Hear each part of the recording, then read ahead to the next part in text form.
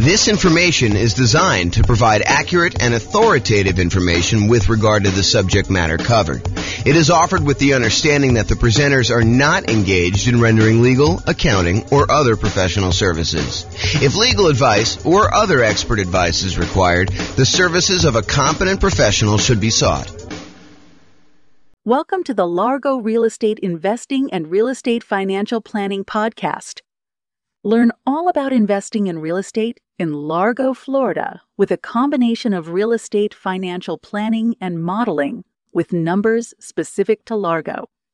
Plus, syndicated, more generalized recordings of live and pre-recorded real estate investing classes, not all of them specific to Largo. Be sure to stay tuned after the podcast for a message from our sponsors. Nice. All right. Well, on that note, I'm James Orr. Welcome.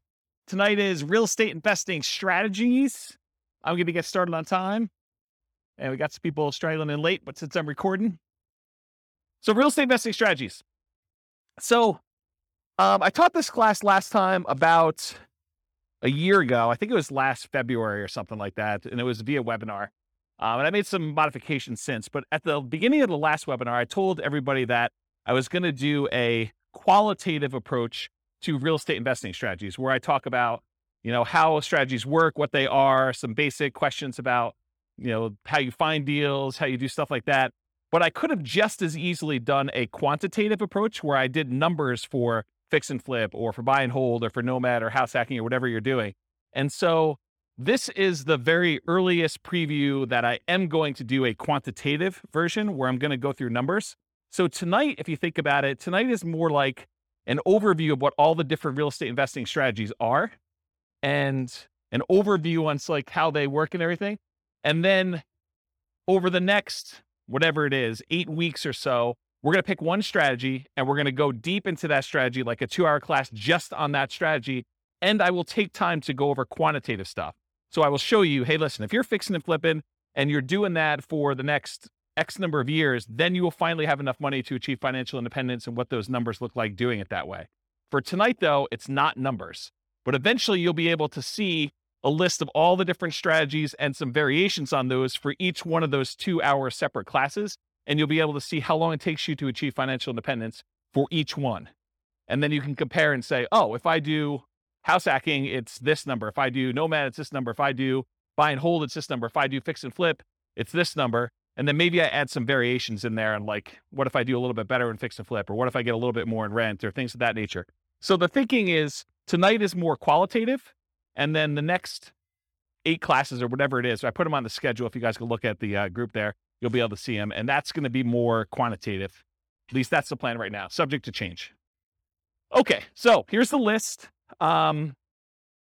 So I'm just going to go down and I'm going to walk you through all the different strategies. And then there's a bunch of slides that go into more detail, but I'll give you an overview of what to expect tonight. So the first one on the list is all the creative financing stuff. So creative financing, in my mind, is primarily going out, doing marketing, finding some type of seller, usually not in the multiple listing service, and then offering them some type of creative financing solution like owner financing or wrap financing or loan assumption or buying the property on a lease option or buying a property subject to the existing financing, something like that. And we're going to go into detail as to what those are, but that's like the creative financing family. And you're not likely to find those inside the MLS. You're likely to find those when you do marketing and you find those deals off market. So we'll go into what all those are in a little bit. The next one on here is buy and hold. And in my mind, buy and hold is buying a property, holding onto it for a long period of time, and usually getting income from it. It doesn't have to, but usually I associate that with getting rent on the property. And that would include the subset of short-term rentals for me. So it's not just buying and holding and leasing to a year-long lease type tenant. It could be buying a property and then converting it to a vacation rental or short-term rental in order to be able to do this. Next one on the list is quick turn flipping. So flipping in my mind is buying a property, usually adding some value in some way, although it doesn't have to be. Sometimes you just solve a problem and the property is ready to go to put it back on the market, and you can make enough money, enough spread in there in order to sell the property right away without having to do a lot of work to it. But in the majority of cases, you're buying a property, you're adding some type of value. Most traditionally, people think of adding value as doing paint, carpets, replacing a kitchen, fixing a roof, things that kind of upgrade the property, although it doesn't have to be that. It can be solving a problem with the property, subdividing it or breaking it into pieces or combining it with something else or things of that nature. So there's lots of variations on how that works. But in my mind, it is a quick process of getting in, doing something to add value to a property traditionally, and then getting out of the property. But it also includes some subsets in here. So, and the last time I taught this class, I was missing some key ones in here. And actually, the ground lease I didn't have on there because it seems like a more unusual strategy, although in some markets, they do a lot of ground leasing. But anyway, I digress. So there was some that I was missing, and some of them that are missing are right here. So I added to my list since the last time, live-in flips, because some people actually ask me, so what about when you go buy a property that needs fix up, you move in, and you're doing the fix up over the next 6 months or a year or 2 years, whatever it takes in order to be able to then convert the property to a rental, or maybe you just fix it up and eventually resell it and buy another property. So live-in flips is also kind of a subset of quick turn or flipping. There's also an additional variation called the 2-year slow flips. The best way I can describe this one is, imagine for a minute you're a contractor or you're a custom home builder of some nature, and you're able to build properties and get a discount. And maybe you're able to build a property and be all in for 90 cents on the dollar. Well, you could go build a property for yourself, move into the property, live there. Traditionally, some people try to do this every 2 years, although I will tell you up front that is not the optimal strategy. But some people they'll move into a property that they built themselves. They'll live there for 2 years for the tax break. They're really trying to avoid having to pay capital gains by doing the living in a property 2 out of the last 5 years. Then they will go and sell the property. They'll take all the profit they made from the discount they got when building it, plus any appreciation and debt pay down that they have. And that's sort of like a 2-year slow flip is what I like to refer to that as. And so there's some reasons to do that, but I will tell you, I've done math on this. I've done some modeling, and my math suggests that it is suboptimal to let taxes dictate waiting 2 years.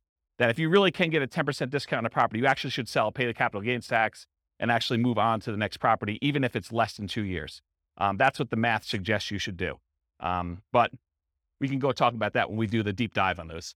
And then finally, I have partnership flips in here as well.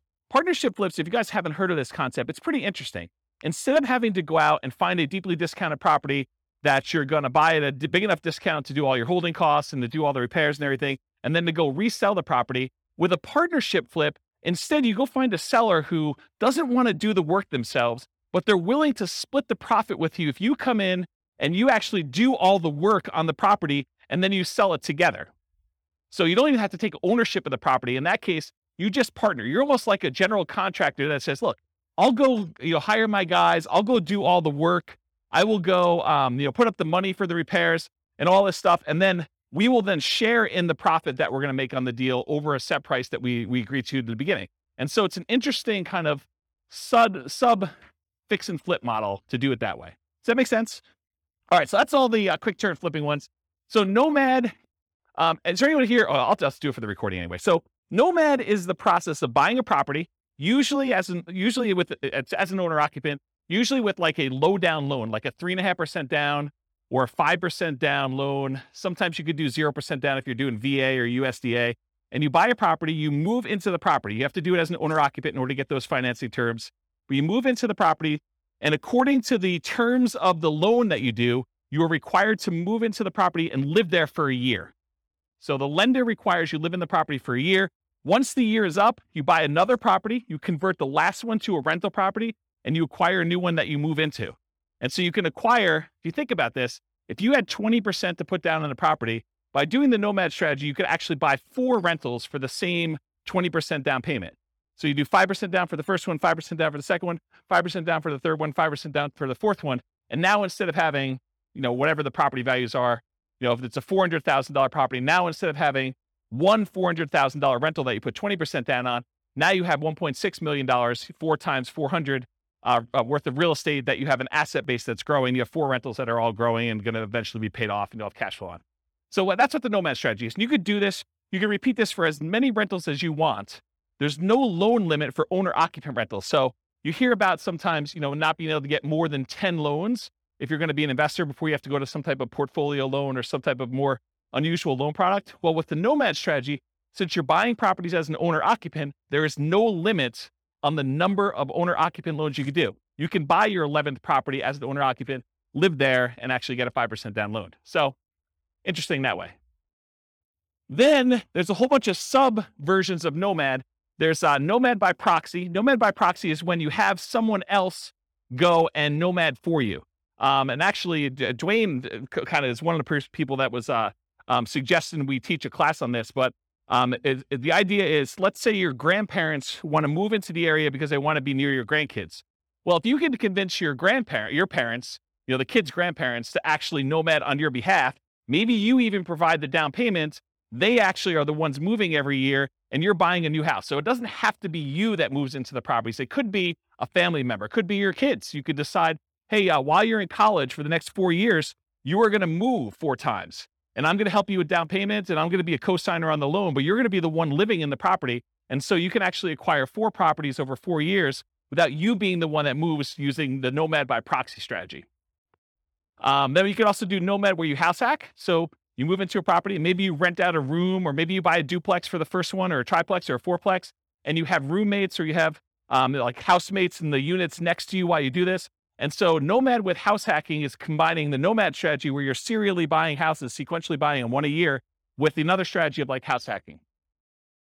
Nomad to short-term rental. This is a new one that a lot of people may not have seen before, but one of the challenges we're seeing, at least in our market here in Northern Colorado, and probably across the country, is this: prices have gone up so much and rents have gone up, but not quite as much as prices. And interest rates have risen such that it's getting harder and harder to cash flow on properties, especially when you're only putting 5% down. And so one of the solutions to that is to actually Nomad into a property, live there for a year, and maybe even during the year, you actually rent it out, vacation rental by owner, or Airbnb or something like that. Where you are buying the property and you're doing short-term rental in order to get some income on it. But then maybe after you move out, instead of converting it to a lease with a 1-year tenant, you can get a lot more income and net a lot more income if you convert it to short-term rentals. The challenge is you probably need to pick slightly different properties when you're nomading originally. You might not want to do, property on the outskirt of town where we've been buying a lot of nomad properties lately. This might be one where you're willing to pay a small premium to have it more in town in a more walkable part of the area. And you pay a premium for that. So you want to make sure that you got your strategies right, but you could then convert those to more of a short-term rental after you nomad in the property. And that could help solve some of your cash flow problems until rents increase enough where it's no longer an issue. And then you could reduce your workload by not having to manage those short-term rentals and convert them to long-term rentals. So does that make sense?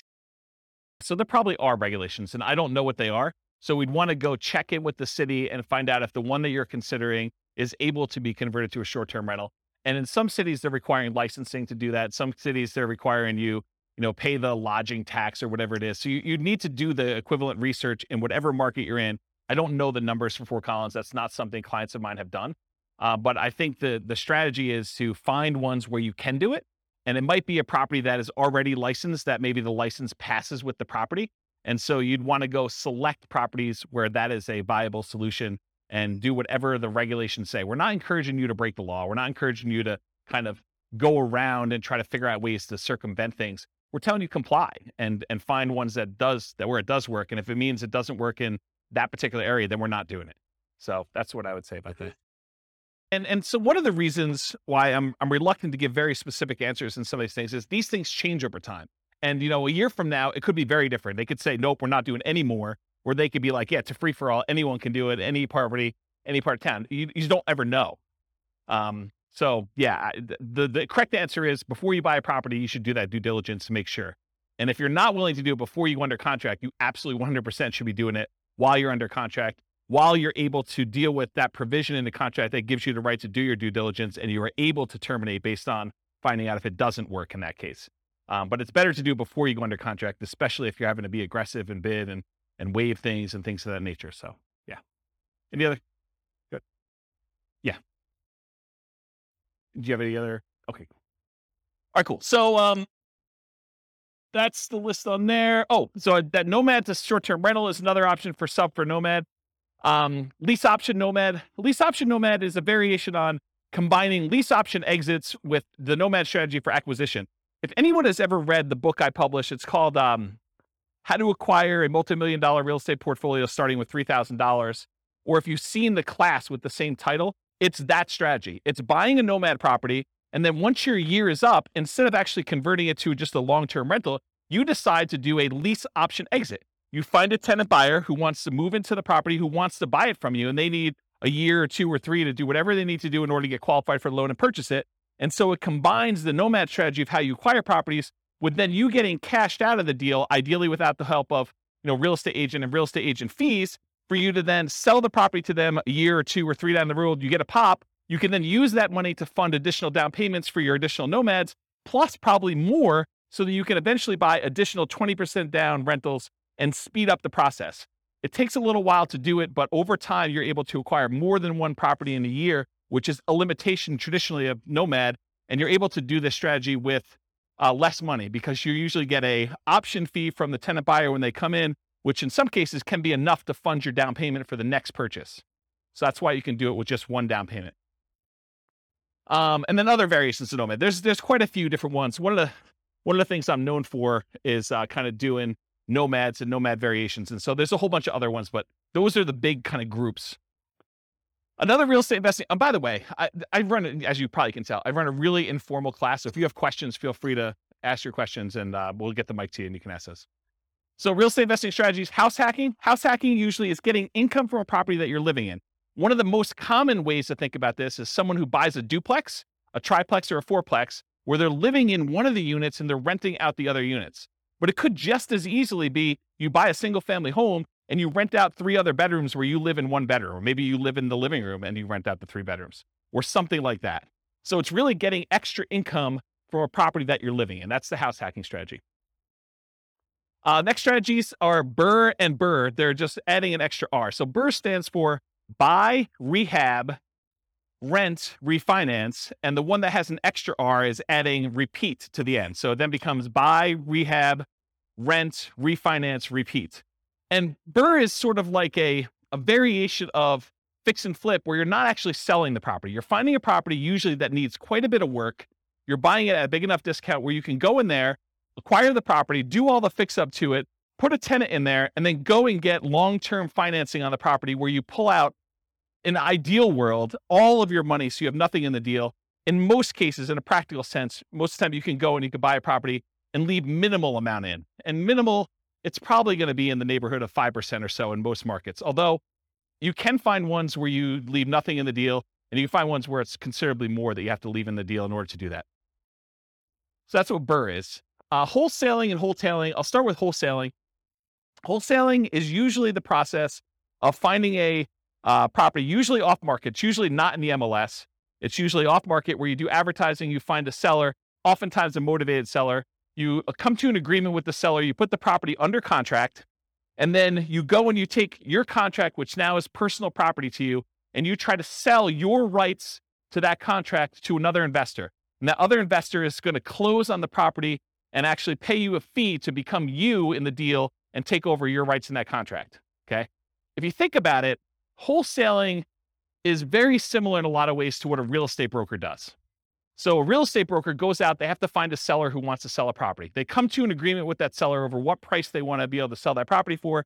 And then that real estate agent, often with the help of the other real estate agents in the market through the cooperative agreement of the MLS, but a lot of times that real estate agent will go out and they'll try to find a buyer. And then when they sell the property, they get paid a fee. The difference is a real estate wholesaler is actually not representing either party in the transaction. They're acting as a principal, and they're selling their personal rights to the contract to someone else to close on the deal. A real estate broker has obligations to the seller or obligations to the buyer, depending on how their contract is structured. And so they're representing one of the parties in the deal, and they're acting as a middleman, right? They're getting paid a fee to do that. So one of the things I will bring up is, if you want to do wholesaling and you're going to go out and you're going to go find a seller, and it's not just any seller, it's a seller that wants to sell a property at a big discount. And then you got to go find a buyer. And it's not just any buyer. It's a buyer who wants to buy an investment property, sometimes at a big discount. Sometimes it's because it needs a lot of work and it can scare a lot of buyers away. But if you've got to go do the work of finding these rare sellers and finding these somewhat rare buyers and then get paid a fee in the middle for doing that, why not just become a real estate agent and actually go find any seller and then have other real estate agents in the market come find their buyers for you, where you still get paid a fee. Sometimes it's as much as you'd get at the wholesaler. Sometimes it's more. Sometimes it's a little bit less. But then you don't have to do both sides. You can only do one side. In fact, if you want to just go find all the investors that want deals, you could just represent the buyers finding deals for them. And you don't have to go find the sellers, or you can just find the sellers and do it. So I don't know. You're welcome to wholesale, but I've got some different thoughts on that. And the wholetailing is the same idea of wholesaling, except instead of it finding a real estate investor buyer on the other end, a lot of times you're finding a great deal and you're selling it retail to a traditional buyer who's probably going to go live in the property. And so wholetailing is like wholesaling, except you're selling it to a retail buyer. Any questions on any of this? I'm going really fast because I know that I've got a lot of ground to cover. So if I'm confusing anybody, I know some people in this room could teach this class, but I know there's other people that I don't know. And so I don't know what your level of experience is. So if we got questions, let me know. Okay. All right. Options and option auction. So you can go and acquire an option to buy a property. This is not lease optioning where you're leasing the property and you have the rights to buy it. This is just the option where it says, hey, look, I want to be able to buy your property for you for a specific price sometime before a specific date. And so you get the rights to be able to acquire property at a pre-agreed upon price for a specific period of time, often for some money. And so the example I like to use, which is an easy one to understand, although most of them are not this clear cut, but imagine for a minute, you think, or you know that Walmart is coming to town, and you know of a property that the person who owns it does not know about Walmart, and it's not imminent. Walmart may come to town in the next 3 to 5 years, okay? So they're like, hey, look, my property is worth $200,000. You come to them and you say, look, I'll give you $500 for the rights to be able to buy your property for $300,000, $100,000 more than what it's worth today, anytime in the next 5 years. I give you $500 today, and I'll be able to buy it for $300,000. And they think to themselves, it's only worth $200,000 today. This guy wants to give me money to be able to buy it for $300,000. Even if they bought it for $300,000, that's a deal. I would take that. And so they think to themselves, $500, that's free money to me. And they sign an option agreement. Well, 3 years later, Walmart comes into town and you're the holdout. The lot that they want, the corner that they want in town is the one that Walmart wants to build on. And Walmart's coming in and say, look, what's it going to take? And you know that they'll buy it for $400,000. So now you exercise your option. You buy it from the guy for $300,000 because you had enough foresight to get it under contract with an option agreement. You gave them $500. And now Walmart is willing to pay you $400. So you buy it for $300, you sell it to Walmart for $400, and you made $100,000. What happens if Walmart didn't come to town? Well, you're out $500. Okay. So that's the idea behind an option. Now there's a variation to this. It's the option auction strategy. This is another cash flow strategy if you're looking to make money in the short term. So the idea is you go out, you do marketing, you find some type of seller who's somewhat motivated. You come to an agreement on terms for a price that you have an option to buy the property from them for. You get your option in place with the seller. Then you go out and you do a marketing blitz where you do, there's a book on this. I think it's by Bill Efros, I think. It's a 7-day sale. And the idea is you go and you do a marketing blitz for a week or a weekend, and you basically have everyone come through an open house. And then on Sunday night, you ask people who is interested in bidding on this property, and you run an auction in order to sell that property to the highest bidder via, round robin telephone that evening. So basically you call up the first guy, says, the bidding is going to start at $200,000. And it's usually below market where you started at. Would you like to bid $200,000? They're like, yes, great. You call the next guy in the list. Would you like to bid $205,000? Yes. Okay, great. You keep moving around until people drop out, and whatever the price it gets to, as long as it's above your reserve amount, your minimum that you have, then you sell the property, you sell your option to them, and they close on the property and they buy it, and you collect the difference between the numbers. So that's what option auction is. Come on and have a seat. So that's what option auction is. To be kind of comprehensive, I put in here real estate investment trust. It's sort of the odd one out, right? Because a real estate investment trust is not as much a real estate investing strategy as it is a very passive, you're participating in someone else doing some type of large scale real estate syndication. And so you come in, usually through a stockbroker, you pay some money in order to become one of the cash partners in a deal in order to acquire, usually like larger buildings or larger apartment complexes or things of that nature. And so that's what a real estate investing trust is. I put probate on here. That too is also kind of a weird one because it's not as much a real estate investing strategy as a source of deals. And I wanted to sort of be comprehensive about it because it didn't really fit in with everything else. But you could go to estate attorneys or probate attorneys, and a lot of times they are dealing with the estate and they don't want to have a piece of real estate in the estate. They want liquidity. they want to have the money to distribute to the heirs instead of a piece of property, especially if it's a large portion of net worth and they can't evenly divide it pretty clearly. So a lot of times they'll go and they'll want to sell a property, and you could come in as a real estate investor. And sometimes these properties, because a lot of times it's elderly people that haven't maintained their property appropriately, they need work or updating. And so it sort of can be an option for a fix and flipper or a BRRRR person or someone who wants to, maybe even nomad into it or something like that. But it's more of a source of deals. So you can get the list of people that are in probate. Probate's when someone dies, in case you didn't know.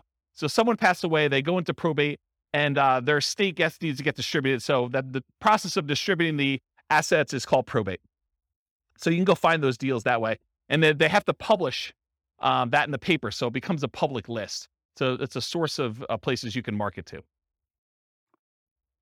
Short sales and foreclosures. Again, this is just a source of deals. I mean, short sales is when a seller needs to get the permission from the bank to pay less than what the balance on the mortgage that's due in order to facilitate a sale. So let's say you have a $400,000 property. Someone owes $400,000. In order to be able to sell the property, the bank has to say, hey, I'm willing to accept slightly less than $400,000 in order to get this sold. Otherwise, it's going to go into foreclosure.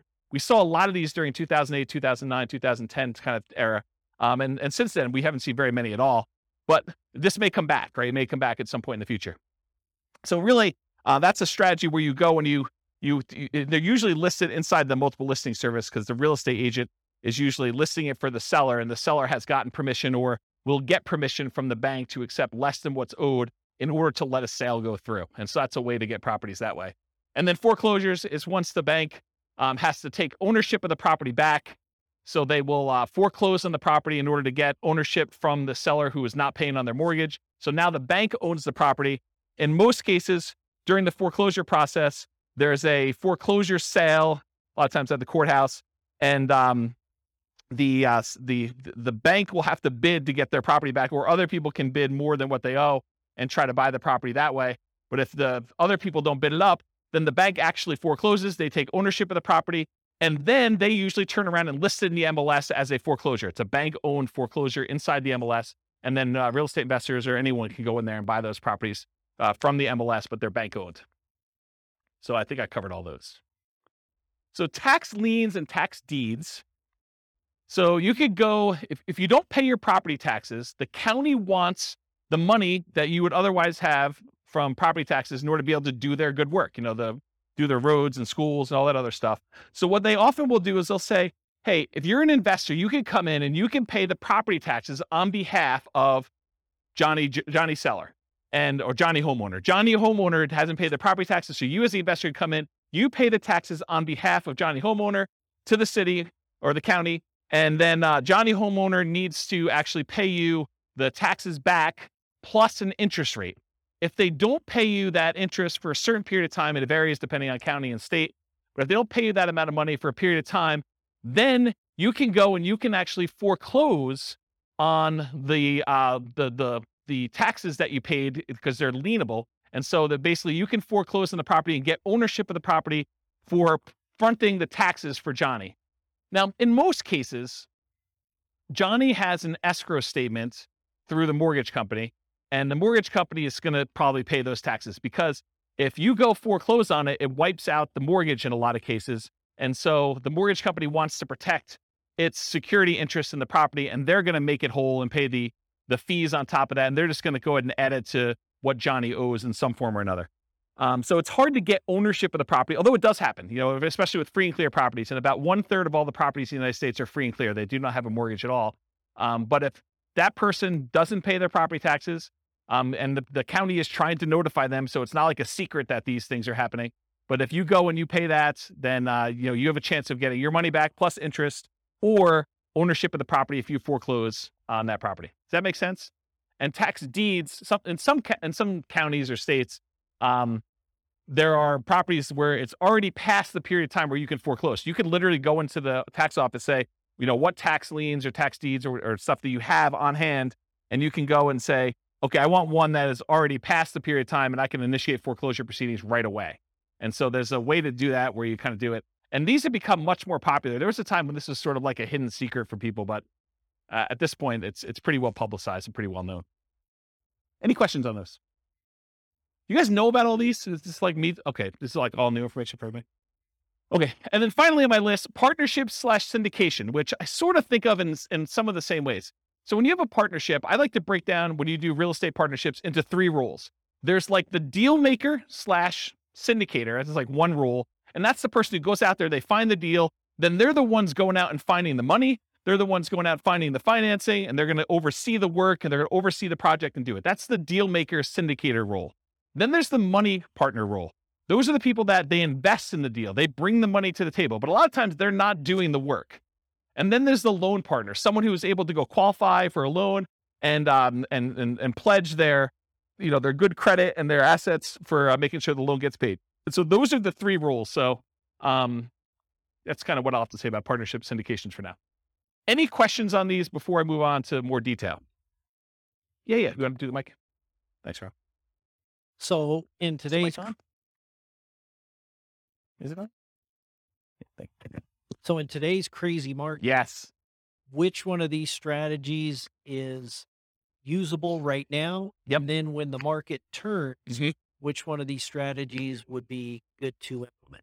Really, really good question. And it depends. So it's more nuanced than that. Part of it depends on what you want to do. Like for me, I'm not looking to generate income. So I can eliminate a whole bunch of the income generating ones right away. I don't want to do the labor of fix and flips. I don't want to go out there and do all that work. I definitely don't want to go do wholesaling, right? So even though those strategies could be good strategies now, which right now, they're probably not because the market's so hot, but they could be good strategies, especially as the market transitions. I'm not willing to do those. So part of it is personal preference and what you're looking to get out of it and what you're looking to do. So that's one of the kind of selection criteria.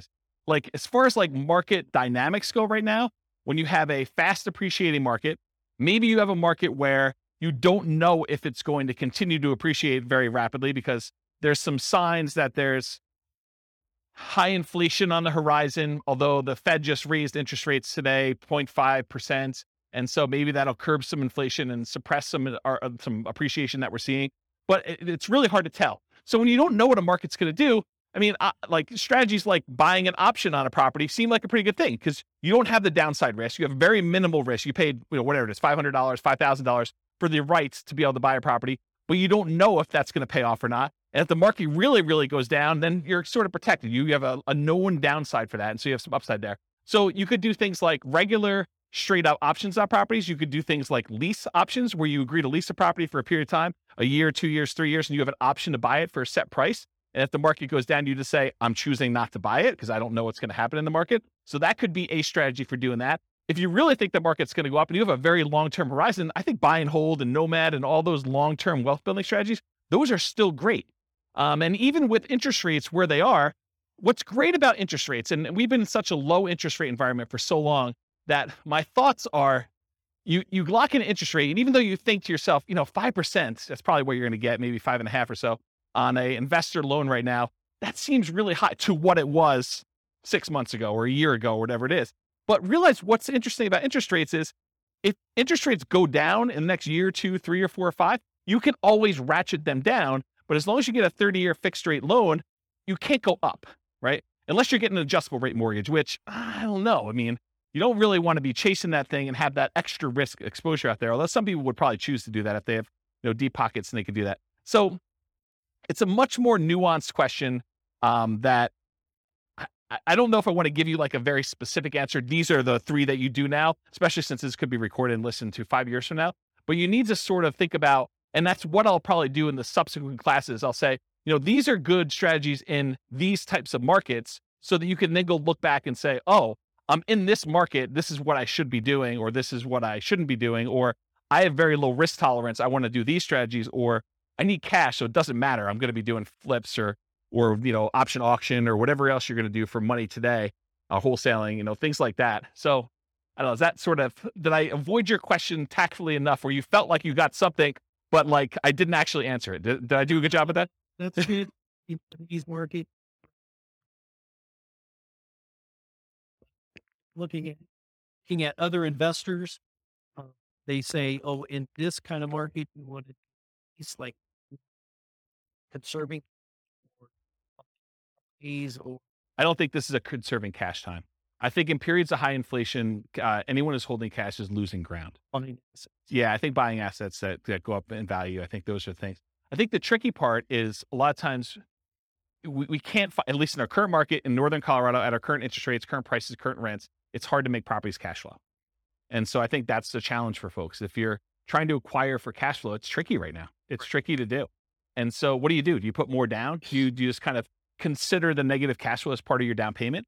What's the strategy there? And that's a personal preference thing. I don't think you could tell somebody you always do this. So that's how I would kind of answer that question. Yes, sufficiently vague. Yeah, absolutely. Perfect. Yep. Yeah. All right.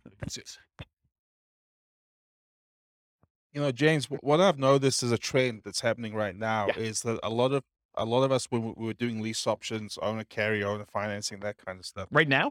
we just can't do them right now because the seller really has options, which is sell. Oh, right now, the market's so hot that a seller can basically put it on the market and get above thing. But we're entering a golden age, because the golden age that's coming is all of these really low interest rates, all the options like lease option, wrap financing, subject to, that's coming.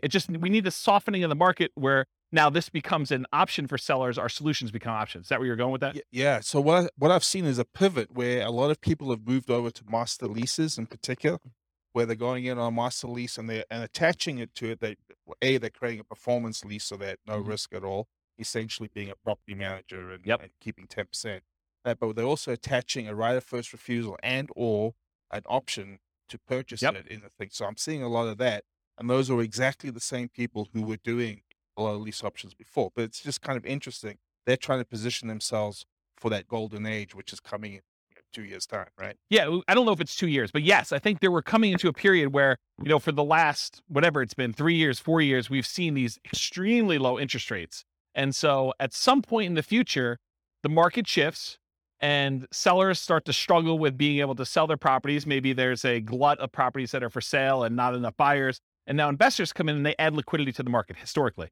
And so now you could come in and you could find sellers that are in situations where a offer to buy a property subject to, or a wrap financing, or a lease with an option, those become attractive to certain sellers at certain periods of time. And so now you can come in and you could take advantage of the really low interest rates we saw historically last few years, a few years in the future. But that's not here yet, right? And so we're sort of like waiting for a period where the market has shifted enough and you could take advantage of different strategies at different times. So I don't know. That's where I am with that. Hopefully that's helpful. Yep. Yeah. But like, what would I recommend for clients? I would recommend they look at whatever strategy makes sense for their particular situation. And I think for a lot of folks, Nomad still is the best strategy. It takes very little down payment. It takes relatively small amount of time. It's a really good way to dollar cost average or dollar value average into the market, one per year over time until something shifts. And so for the people that are on limited down payments, it's a great way to get in and acquire properties. For someone who has a lot of assets and they're sort of waiting for the best time to buy with those assets, then buying a property a year with a very small investment in order to acquire that doesn't seem like a bad thing to do with a tiny bit of your asset pool that you're going to deploy. So I like Nomad for that reason.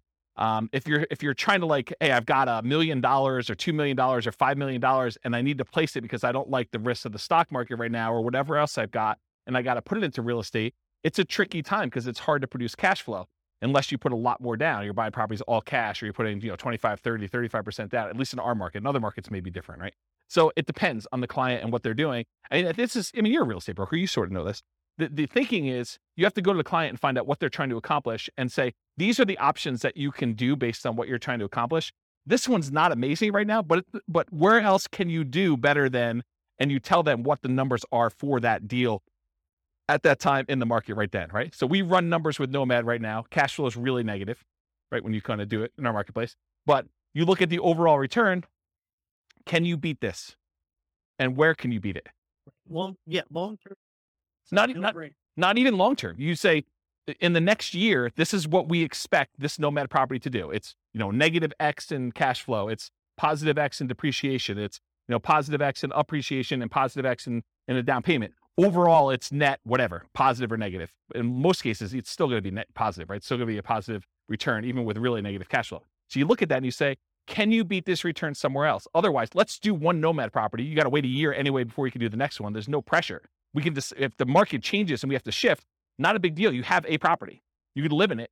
You could sell it. You convert it to a rental. You could do short-term rental, whatever you want to do with it. Now you've got one asset. Then we decide, we go out 9 months into the future and you reevaluate the kind of playing field at that point. You say, okay, I've got this amount of down payment. This is what the market looks like. This is what interest rates are. This is what rents are. This is what prices are. What can we do? And so I think you then look and you make decisions. Unless somebody has a lot of money and they're trying to deploy it right away, that's the big risk of what do you do with all of it? Do you space it out? Do you make one big investment and try to acquire a whole bunch of properties? Are you trying to buy some big multifamily, which is hard to do in our marketplace, and cap rates are kind of wacky right now to begin with? I think so. I think they're slowing down because it's hard to even get deals. The last 6 months in our marketplace, probably longer than that, but the last 6 months in our marketplace, we've seen people bidding on properties where there were 20 offers. And it's hard to do 5% down for Nomad and make up 10% additional in price as a down payment. Now you're at 15% down, right? I'm rounding, but it's more than the 5% down. So it's hard to do that in this marketplace. If we see some slowing down where it's more reasonable, where you have 1 or 2 offers on a property, or you're buying new construction where there's not a bidding war or something like that, that's a much more reasonable thing for a Nomad to do, come in and do it, even with the negative cash flow in a lot of cases. So there was a class we did, it might have been one of the last classes I did before I kind of stopped doing classes. It was called, Is Nomad Dead? And that was a discussion about this, because there was a class where it was a discussion about, when I first started teaching Nomad, it was whatever it was, $250,000 properties. And now properties, the same properties in the same neighborhood that my clients were buying for $250 were now like $420 or something like that. So, and the rents hadn't gone up that much. They'd gone up, but not quite that much.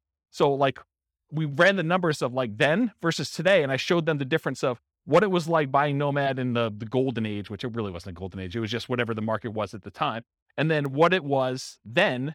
And I said, okay, so here are the numbers back then. Yeah, they're not as good as they are today, but can you beat this somewhere else? If so, go do that, right? Like I don't have any preference. But if you can't beat that, this seems like a good thing to invest in. And then you can go and make the decision. And I think that's a good way to look at it all the time. Every time you make a decision about Nomad, you're like, okay, this is what it looks like if I could buy today. Should I do that? Or can I do something else? Can I go buy Dogecoin, or can I go buy GameStop, or go buy Twitter, or that, Activision Blizzard, with their acquisition or whatever they're doing. Some of this like opportunity where you think, okay, well, I could do better than Nomad. Well, then do that. Okay. Which I think maybe just put it on. I don't even think you can decide that, right? That's your choice. But I don't think that's something I would recommend. And there is a number at which someone's like, I can't swallow X dollars negative money. Good discussion. All right. If we go over, it's all you though. Okay, here we go. Because that was slide 1 of like 100. All right, here we go. So I wanted to start this early, but I wanted to give you the like content of the class first before we got here. So get rich quick versus get rich slow. In general, if you're thinking about, okay, I want to get involved in investing in real estate, there's a need for you to put food on the table, to put gas in the car, to kind of pay for health insurance, whatever you're doing. So you need money to live on. So you need a way to generate income to live on while you build wealth in some form or another. If you have enough assets to acquire properties to generate that income, that's great. Most folks do not, though. They're not coming in with $5 million that they can deploy and buy a whole bunch of rentals and generate cash flow to live on if they're going to do that. So that means you need either one of 2 options. You either need to get a job that provides income to live on, and maybe take some of the capital from that job and deploy it into real estate to then use the real estate to build wealth over time. Or you need to become a real estate entrepreneur and generate income through entrepreneurial activities in the real estate industry. This is essentially starting a real estate business, doing the strategies that are most likely to generate very short-term money, which is really just a job in the real estate field. So jobs in the real estate field look a lot like wholesaling, fix and flip, real estate brokerage, things like that generate like money that you could put food on the table in a very reasonable amount of time. Okay. So those are like the equivalent of getting a job. So if you're like, I have a job and I could provide food to live on. Now I'm going to use some of that money to go buy Nomad or Burr or, a property to live in or buy and hold or whatever we're doing here. Or you get a real estate entrepreneurial job and you either use that money to live on and take some of it to reinvest, just like you would from a job. And then you get to kind of cherry pick your deals off the top in some of those kind of positions to do that. Does that make sense? Okay. Then, with all this stuff being said, invest for more passive cash flow and wealth building.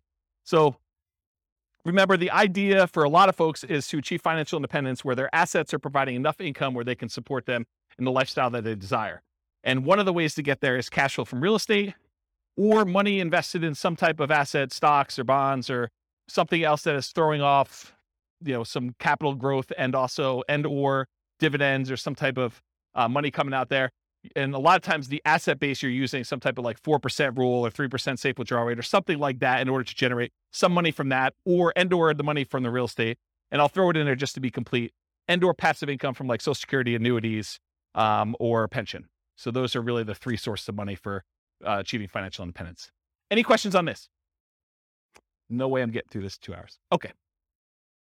So real estate investing strategy. So tonight I'm going to primarily talk about, which is on the next slide, but the entry, the holding period, and the exit period. Because remember, real estate investing strategies, what is a strategy? It's a unique combination of how you get into the deal, how you hold the deal, and how you get out of the deal. That's sort of what the definition of a strategy is. And so in this case, tonight, I'm going to talk about entry, different ways to finance acquiring properties, different ways that you can acquire properties through different channels, holding period, whether it's an active or passive investment, the duration of your hold. If you're wholesaling, you're kind of just flipping your contract. If you're doing a flip and it's 3 to 6 months, or if you're doing like buy and hold forever or nomading or something like that.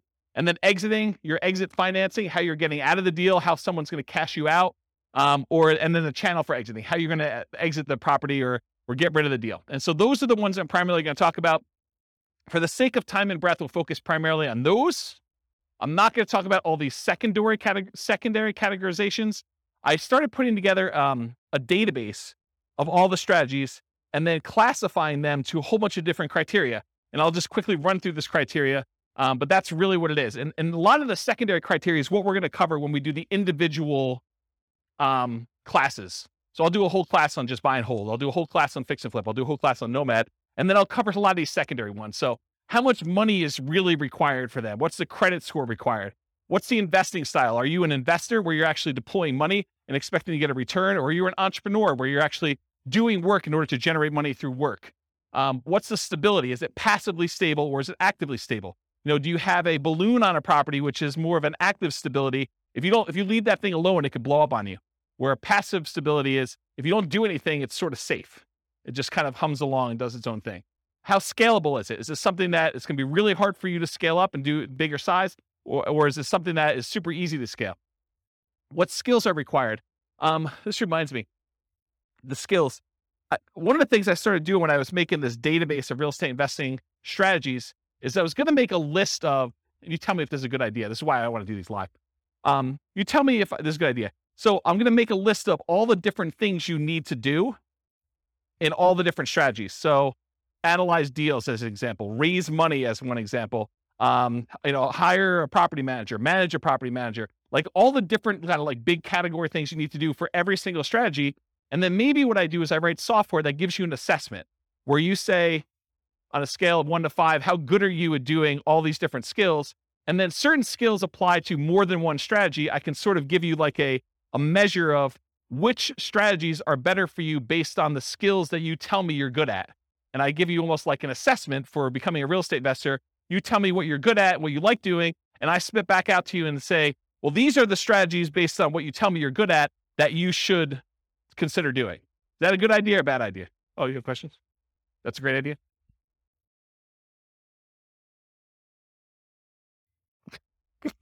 You can't wait to talk. No, I think it's good. I Okay. think you also, though, have to put in there, what is their risk tolerance for those? That's probably another one. Right? That's probably another like asset assessment kind of question, right? Right. Yeah, like how much money are you willing to risk? How well do you sleep at night knowing that things can go bad? What's your variance tolerance? Yeah, things like that. Yep. Good point. So skills required, sales, analysis, property management as some examples. What's your risk exposure rating? Like how risky is the strategy overall? What's your profit timing? Is it cash now, cash flow, wealth building? What kind of subgroups you would direct market to? Probate being an example, high equity being another example, low equity being another example. What are the best markets? I think this is to your question more up, like where you're talking about, is this a soft market strategy? Is this a hot market strategy? Availability, like, are these like really rare deals? Are you very likely to not find any? Or is this like something you can go out and you can buy today? And then can you invest using retirement accounts? Kind of another one on there. So those are like my secondary criteria. We're not going to talk a lot about those tonight. It's primarily going to be this primary categorization. All right, so here's a visual. There's no way I'm going to get through this. Here's a visual of the three different things. So the entry, the holding period, and the exit. The channel and financing for both the entry and the exit, and then the holding period, whether it's active or passive, and the duration for that. Okay, gonna be great. All right, so buying, acquiring, entry into real estate market consists of two major considerations: the channel, the source of where you can find those deals, and then how do you finance it? All right, financing when buying. So these are the lists of all the different ways to kind of finance or fund the acquisition of a particular strategy. So cash, it's a really obvious one. You want to go buy a property, you put up all the cash, you go buy it. But there's also cash equivalents. There's things like, I want to go do fix and flip and I have a free and clear property. Instead of actually selling my free and clear property, I could go put a home equity line of credit on that property and then only pull the money out that I need in order to fund the acquisition of my fix and flip. And so that's sort of like a quasi-cash equivalent, because it looks like cash, but you had to borrow money from yourself in order to be able to do that. Or if you have $1 million invested in the stocks and you want to use a margin account, you can go borrow up to 50% of your stock holdings and use that money in order to acquire the deal. Yeah, you're adding some leverage or risk into it, but that's the idea behind cash equivalent. Traditional owner-occupant loans, this is usually for stuff like house hacking or Nomad or things like that. You can get 0% down VA or USDA loans in order to acquire properties as an owner-occupant. You can do 3.5% down loans to buy single-family homes, duplexes, triplexes, or fourplexes as an owner-occupant, and you can do 5% down conventional financing in order to acquire these properties. And everything except for the 0% down VA has PMI. If you put less than 20% down, VA instead has a funding fee, sort of like a prepaid fee you pay up front that takes care of the insurance risk that VA has for putting less than 20% down. So those are kind of the traditional owner-occupant type loans. You could do 20% down or more, then you don't have PMI anymore, but most investors are probably going to not opt to do that. Traditional non-owner-occupant loans, that's usually 20% down. A lot of times we will move to 25% down because the interest rate is so much better, moving to 25% down. And the cash flow improves a little bit because you're borrowing a little bit less. So a lot of times you'll do that. There are 15, as of right now, there are 15% down non-owner-occupant loans you can get. They usually have PMI associated with them. And depending on what you're going for, you're trying to make more of an appreciation play or you're making more of a cash flow play, you would choose those loans based on what you're trying to do there, in my opinion. Creative financing, we talked a little bit about these. I'll go into detail a little later, but there's owner financing. That's when the owner of the property acts like the bank. They allow you to make monthly payments to them in order to buy the property. There's wrap financing, where the owner of the property has a loan in place that they have with a bank or something like that. And they're saying, hey, look, I owe $50,000 on this property, but you want to buy it from me for $400,000. So I'll tell you what I'll do. I will offer you owner financing, but we have to make part of the payment go to the $50,000 underlying loan. So I'm going to wrap the $50,000 loan. You're going to make a payment to me for $1,500 a month, and $300 of that I'm going to pay to the underlying $50,000 mortgage on the property. So they've wrapped their own loan and they've offered you the ability to do that. So that's an example of wrap financing. Loan assumption is when you formally go to a bank and you formally assume the loan. You qualify in a lot of cases to assume the loan. They make sure that the loan gets switched to your name. You are now formally responsible. That loan shows up on your credit report. That's what loan assumption is. Then the next one is all the rent-to-own family. That's rent-to-own, lease option, lease purchase. Those are the rent-to-own type things. That's another way to acquire properties. Agreement for deed. This is like when you buy your car, you don't technically own your car until after you paid off the loan that you have from the bank. And so this is sort of like the car loan version of buying a house. You have a contract in place, you make monthly payments on that contract, and then when you made all the payments on that contract, then and only then the seller actually provides you a deed to the property that says you own it. Okay. And then subject to. Subject to is where you actually transfer, the seller deeds you the property. You now are the owner of the property because deed signifies ownership. So the seller deeds you the property, but you do not pay off the mortgage. You just start sending in payments to the bank on that underlying mortgage. You do not go to the lender and say, I would like to formally assume that loan. You basically just say, seller has deeded me the property. I'm making payments on the seller's old mortgage, and you're not paying it off until it's paid off through its normal payment process or you sell it. Okay? So that's the difference between subject to and loan assumption. You can partner on a deal. The partner can do any of these, right? They can go get cash. They can do traditional non-owner occupied financing, or maybe they do something else. No financing required. So in some cases, like when you're wholesaling, you may not need financing. You're actually getting a property under contract and you're selling the rights to your contract. So you may not need financing on it at all.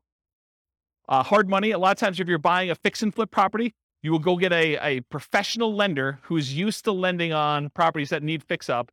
And a lot of times they'll do, 70% loan to value or 80% loan to value, or 65% loan to value. A lot of times there'll be points.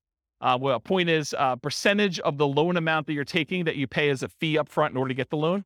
And then there's an interest rate, usually 8, 9, 10, 12, 15, 20%, depending on what the interest rate at the time is and how good you are negotiating and their programs and things of that nature.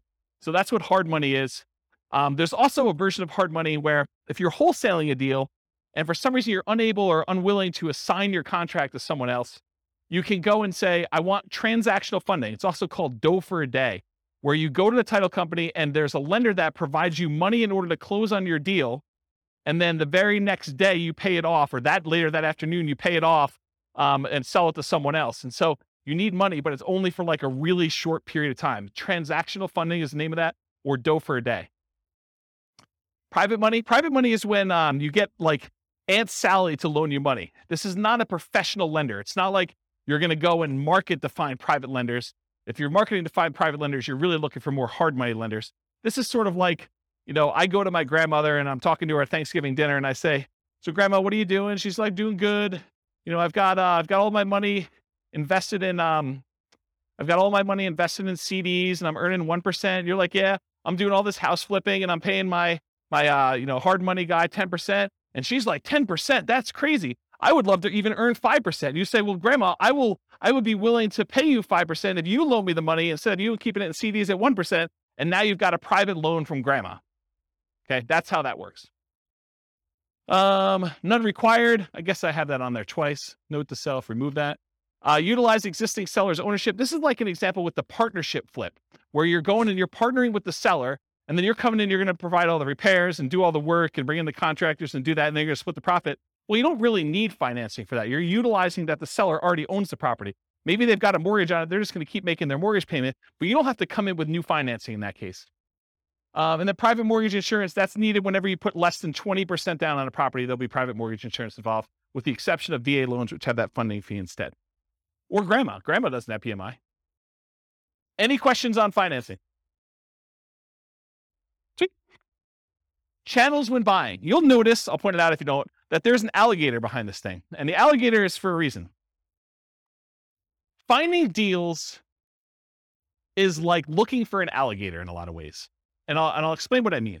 If you wanted to find an alligator, you could, in theory, go down into the sewers of New York City, and it's possible someone recently flushed an alligator down there, and you could stumble upon an alligator and find one.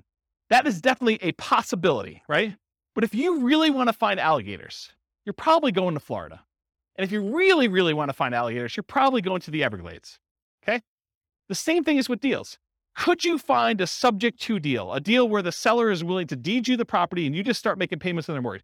Could you find a subject to deal in the MLS? Could you find an alligator in the sewers of New York City? Yes, it's possible.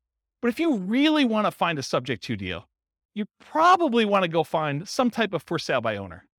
And probably, if you really want to do it, and that's like the Florida equivalent, you probably want to actually go and find a for sale by owner that's not already marketing their property and doing the advertising themselves and looking for more of like a retail buyer. You probably want to do some type of marketing to uncover some type of motivated seller of some sort, and then find it where subject to actually makes sense and it's a deal for them. Does that make sense? Do you understand why I use the alligator analogy? Okay. All right, so where can you find deals? You can find them inside the MLS, including, which some people don't believe, you find foreclosures inside the MLS, because that's where banks list them after they've taken them back as foreclosures. You could also find short sales. Short sales are when the seller, where the lender accepts less than what is owed in order to facilitate a sale, and those show up in the MLS. Then you have the whole for sale by owner group. there's actively marketed for sale by owners. This is when a for sale by owner puts a sign in their yard, they put up their ad on Craigslist, they put up their ad on Zillow, and all those other places, and they are trying to actively sell their properties themselves. That's an actively marketed for sale by owner. But then you also have hidden for sale by owners. These are properties that are for sale by the owner. There's no agent involved, but you find these through marketing, sending out direct mail, putting up ads on Google or whatever else you're doing, and making a website, doing networking, telling people, hey, listen, if you ever want to sell your house or you know someone who wants to sell, I'm a buyer, I'm an investor, I'm looking for a property so that I can do work on and flip or whatever you're looking for. So through marketing and networking are the two ways to find non-actively marketed for sale by owners. You can also find deals from wholesalers. So wholesalers are out there usually doing these stuff, hidden for sale by owner stuff, marketing and networking in order to find deals. That's primarily where wholesalers find deals. And so the wholesalers can be the source of those deals. They become the middleman. They almost become like a subset of the multiple listing service, except they're a one-person MLS. They find their own deals, they put them under contract, and then they're trying to sell their contract to someone else. Tax lien or tax lien sales. Auctions. So when a property is delinquent enough, the bank will start the foreclosure process, and then they will have an auction to bid on basically what they owe on the property or what someone else is willing to bid in order to buy the property. And so there's foreclosure auctions. There's also IRS and other government auctions, like a DEA auction. So if a house gets seized for, I don't know, before it was, growing weed, I mean, you could have your house seized. I mean, until it federally becomes legal, technically could be seized by the DEA for that. Or you don't pay your taxes and the IRS decides to seize your property and they offer it on auction. So you could do those types of auctions in order to find some properties. But, I remember before I was telling you about like how accessible are deals, like what's the commonality, how available are they? It's a relatively small list, right? I mean, it's not like you've got MLS size number of properties going through IRS sales or DEA sales, right? Make sense? Russian yachts. There's a whole bunch of Russian yachts for sale right now. Stockbrokers, you can use those to acquire REITs, real estate investment trusts. Syndicators, someone who's going to go and put together a syndication. They're going to buy a big apartment complex and they want to sell their, shares of their syndication to you. And then REO is real estate owned by banks. So in some cases, some banks, they may take back a portfolio of properties and instead of listing them in MLS, they may actually fish it out to their real estate investor clients first. And so any properties owned by the bank, real estate owned, could also be offered directly from the bank in that case. Any questions on this? Sweet. Making up time. All right, so that was the entry stuff. Now we're going to talk about holding. So you have two groups, active or passive, and then duration. So active or passive, you're actively adding value, like doing a fix and flip. And is the property vacant or is it owner occupant? Are you doing like a fix and flip where it's a property that's vacant, you're doing work on it, or is it like a live-in flip that you're doing over the next 6 months or year or 2 years or whatever you're doing? Those are kind of the two ways to think about it. Active income, rent. It may or may not choose to actively do things to add value during this period. It's up to you as to whether or not you want to. And that's receiving rent. That's the active process of receiving rent on a property.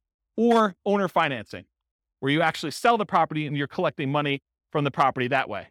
And then passive, whether you're not really directly involved, you've made an investment, like you've invested in a syndication or you invested in a real estate investment trust, and you've just got your money out there. You're not really doing anything at all.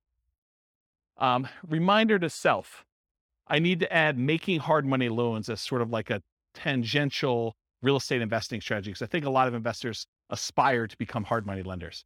So I should probably make a note to add that. Duration.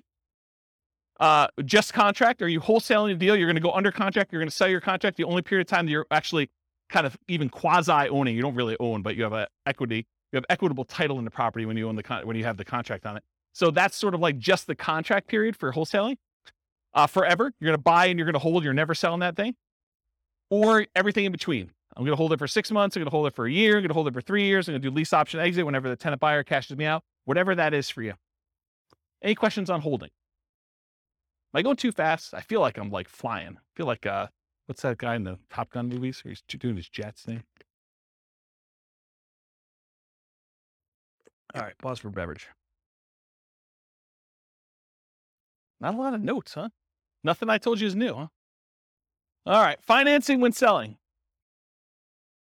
Traditional financing, you'll notice there's some on here that are like, that were in the other one that are not out when you sell because you're not really using those. Although it's possible, I guess someone could come in and do, private loan or whatever it is. Yeah. So traditional financing when selling, cash, it looks like cash to you. That's what my cash note is. So if someone comes in with a loan, it doesn't matter if they got a traditional loan. The title company is going to give you a check. It's going to look like cash.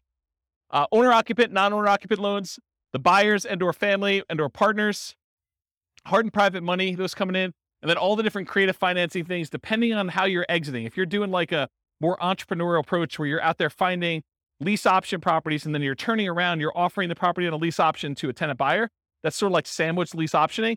So this could be an exit strategy for you, is using kind of like the rent to own and others lease option exit. But all the owner financing, wrap financing, loan assumption, rent to own, agreement for deed, and subject to, those are other ways to exit the property. Okay. Channels when selling, you can hold it forever, so you don't ever sell it at all. You can sell through others. For example, multiple listing service, real estate brokers, or wholesalers. If you want to be the person that provides the deal, the wholesaler, you can do that. For sale by owner, where you do the marketing yourself, you either actively market it, put it on Zillow, put it on Craigslist, put the sign in the yard, go door to door. You could be a hidden for sale by owner where you don't even know that your property is for sale. Someone comes to you and they want to buy it. You have an unsolicited offer. You could be out networking. Someone says to you, I really need a property in XYZ neighborhood. You're like, I happen to own a property there. Are you interested in selling it to me? Are you interested in buying it from me? Sure am. You can offer it at rent to own. You can do lease options, exits to people. You can offer rent to own properties. You could decide to do that auction strategy, like when we did that option auction. You get the option on the property and then you auction it off to someone else. If you're getting rid of your real estate investment trust, you can go to a stockbroker, get rid of it that way. In some cases, when you're partnering with other people, your partner's going to come in and they're going to buy you out. They're going to say, you're like, I want to get out of the deal, or they're going to tell you you are getting out of the deal, and the partner's going to come in and buy you out in that way. And this is ignoring losses like natural disasters, lawsuits, bankruptcy, foreclosure, divorce, right? Those are ways you could also lose your property. You could exit, but I'm not planning on those, although they do exist. Any questions on selling? Making up ground. All right, good. All right, so here are the 6 types of creative financing. I've been kind of telling you all night that I'm going to get to these. I'm finally getting to them, although I have sort of told you about them at some point. So I guess I probably should put this earlier. So here are the 6. We've already talked about what they are. There's a slide for each, so I'm going to go through them. All right, here's a warning. So how many people in here are interested in doing these creative financing type deals? Owner financing, wrap financing, lease option, subject to, just one person? Oh, okay. All right. So if you're going to do these, this class is not enough information for you to do them. Okay. Any course you buy online is not enough information for you to do that. You absolutely 100% should do a consultation with an attorney in the market you plan on doing the deals and make sure you have the correct paperwork, the correct way to structure the deal so that you don't get in trouble. Okay. There's a slide on this coming up, but this is like you're given great power, which with it comes great responsibility. You could really screw somebody over with this, and you could screw them over like unintentionally. You just structure it wrong and you don't realize it. And then something happens to you and it's bad. Okay.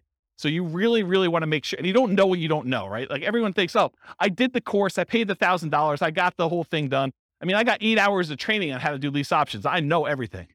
Maybe not, maybe not there. Okay. So I strongly recommend always get the advice of and use an attorney use an attorney on all creative transactions. Now, after you've done 1 or 2 of them, can you probably replicate what they did in most cases? Probably, right? I mean, I think that's probably true. Although there's nuance and differences in each deal, and an attorney may save you from making a mistake on one. If you think of it as the attorney is just an expense of getting this kind of creative transaction done, you can look at it as an acquisition cost. I think that's prudent to do. So these can be complex, highly nuanced transactions. If done incorrectly, you can get you in expensive trouble. Whatever it is, $1,000 or $2,000 you pay for an attorney to do it right could save you $500,000 later. So that's a good return on investment, in my opinion. All right. It has to be win-win or no deal. So with great power comes great responsibility. It's from one of the Spider-Man movies. I forget which, but I think that's an appropriate thing to say here. Yes, you probably could structure deals that are not win, where you take advantage of people, especially people in sort of like rough situations where they've got things going on, where they're motivated to sell a property for whatever reason. They may not be thinking clearly. They may be in a position where if you were unscrupulous, you could take advantage of them. And for all of you that are local, if I hear about you doing something unscrupulous, if I hear you took advantage of somebody, I will do everything in my power to ruin your business. I'll just tell you straight up. Okay. You'll be removed from this group because I don't want someone looking up your name and saying, oh, so-and-so is part of that investor club. They must have learned how to do this crazy, stupid stuff from there. And I'm going to go ahead and assume that James taught it to him and all that stuff. So our community is small enough that you will be removed from the group, but it will not end there. If I find out that you did something unscrupulous, I will go out of my way to say, do not do business with so-and-so. And it will get ugly. So I'm just telling you up front, don't do it. Okay. You'll be banned from meetings. You'll be removed from a member. I banned, I think it's 13 people at this point from the group, in case you're wondering. You should only do deals that are win-win for all involved. It should be win-win or no deal at all. Does anyone have any questions on that? This is your chance to ask me, yeah, exactly. All right. No questions? Wow, it got really silent in here. Like, you guys are like, holy crap. I mean, you got to understand, you guys don't pay for these, right? So there's zero incentive for me to keep you around. You guys understand that, right? Like, I'm like, this is sort of like, you're coming here for free. If you're going to do like bad stuff, I don't want you here. And I'm not losing any money by having you not be here. Right? You get that. And in fact, it could hurt me. So there you go. All right. Now that I've kind of gone down that dark hole, what are the benefits of financing? Why would you want to consider doing these types of deals? So little or no down payment required. If you're trying to buy a property with a lease option, it's not like you need to come up with 5% down or 20% down in order to do those types of deals usually. Although it's completely negotiable. It's typically the same benefit as Nomad, except you don't need to move in. With Nomad, we're able to buy a property with 0% down, 3.5% down, 5% down. So a lot of times you can acquire these creative financing deals with similar down payment sizes, except there's no requirement for you to move into the property and live there. So it's great in that way. A traditional down payment, usually 20 to 25%. You can do it with less in some circumstances with that 15% thing. If you're doing more traditional, like non-owner occupant financing. It's possible to buy without bank qualifying. So you don't have to go to a bank and get qualified. You can buy with credit blemishes. If you recently had a bankruptcy or foreclosure or short sale, you should probably be in a good financial position before you start making payments on someone else's loan or telling them that you can perform, because you don't want to be in a situation where you file bankruptcy and you're heading there again and you tell a seller, I could take over your $2,000 a month payment and I'm good for it. I don't think that's a good idea. So you can buy them with bankruptcy, foreclosure, or short sales, because a lot of times the seller is not going to say to you, hey, I want to pull your credit report. I want to do a full credit check on you. I want to see like all your financials. A lot of times they're allowing you to buy properties without a lot of that background done. Although they can require it, it's a negotiation. You can buy without income qualification. So if you go to a bank, you get traditional financing, they're going to pull everything and do income qualification on you. With a lot of sellers, they're not. You should always disclose material facts. If you're unable to perform, you should not be buying these properties. You should be telling sellers that, this is my situation. And even if it means the deal is going to die, you should disclose that to them. Put them in touch with someone else who could do the deal or partner with someone else who can do the deal. You should always disclose that. Another advantage of doing creative financing, though, is you could buy an LLC or another entity up front. And a lot of times, if you're buying a property through the MLS with traditional financing, you're going to buy in your name. And then after that, you could, if you wanted to, talk to an attorney as to why or why not you may want to do this, but you could move it from your name to an LLC. Some people believe that would trigger the due on sale clause, which gives the lender the right, they're not obligated to, but it gives them the right to actually foreclose on the property or accelerate the loan technically, and then usually foreclosure is the next option. But that's a thing that could happen if you do it. When you're doing it this way, provided the loan doesn't have an underlying due on sale or due on transfer clause, which most of them probably will, unless you're doing owner financing. But if you're actually doing it where you're wrapping a loan or you're buying subject to or doing something like that, you could buy an LLC, but it probably will still trigger that acceleration clause in the mortgage documents. One of the benefits of creative financing, it's amplified return on investments. So some would say improved, but it could be the other way. So if you're putting less into the deal, but you're still getting the same appreciation dollar amount benefit or the same debt pay down benefit or the same depreciation benefit, then your returns are amplified because you have less in the deal. And you could walk away. If things really, really got ugly, you could walk away from properties and do stuff. So see my warning the dangers and risks of real estate investing class. Well, if you're doing a lease option, you don't have to exercise your option. You could walk away in that case. Okay. I guess more continued benefits, self-directed IRA or self-directed 401k. In a lot of cases for doing those types of loans, you need to put down 30%, 35% in order to get those loans done. Sometimes even more. So if you're buying a property and you're doing it outside the MLS, you're doing creative financing, you can acquire properties with these self-directed products without having to put 30 or 35% down, which is a huge benefit. You can do partnerships without a credit partner. Remember the 3 roles of credit partners, 3 roles of partnerships. There's the deal maker, there's the credit partner who does the loans, then the cash partner. So you don't need the credit partner anymore if you're coming in and you're taking over a loan, or you're doing lease option, or you're doing owner financing. You don't need that person anymore. Could allow you to buy a property while waiting to qualify for more traditional purchase. So if you're in a situation where you had a bankruptcy and it's about to go away in a year, kind of roll off your credit report, and you're going to go buy a house then, well, this could be a way to jumpstart that. You could buy a property before that technically rolls off. You're fully recovered financially, but it's still on your record. Or maybe you need to increase your income for another year, or maybe you've got great income now, but you need 2 years of tax returns to do something like that. And most of the time when you do creative financing, you're using some type of creative financing exit. You're buying a property with a lease option, and then you're selling it on a lease option to a tenant buyer within a year or 2 or 3 or 4 down the road. And so by doing that, a lot of times you avoid some of these big capital expense hits that you'd experience if you had the property for any prolonged period of time. The nature of the strategies you employ of getting in and getting out of a deal would eliminate some of those capital expense things on there. Does that make sense? Okay. All right, so here are the downsides, why you might not want to do these types of deals. It's a limited selection of properties, and I cannot overstate this enough. The number of deals you can buy creatively, that you can buy subject to, that you can buy on a lease option, that you can buy with owner financing, is very, very, very, very small compared to the number of properties you have a selection of from the MLS.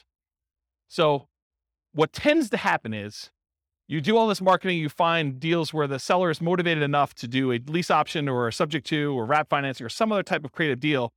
A lot of times there's something a little bit wacky about that property. If it was a regular property that you had to come up with 20% or 25% down to buy, a lot of times you wouldn't buy that. The only reason it's attractive to you is because it's creative financing. And you're like, man, I'm not sure I even want this property. I think that happens a lot.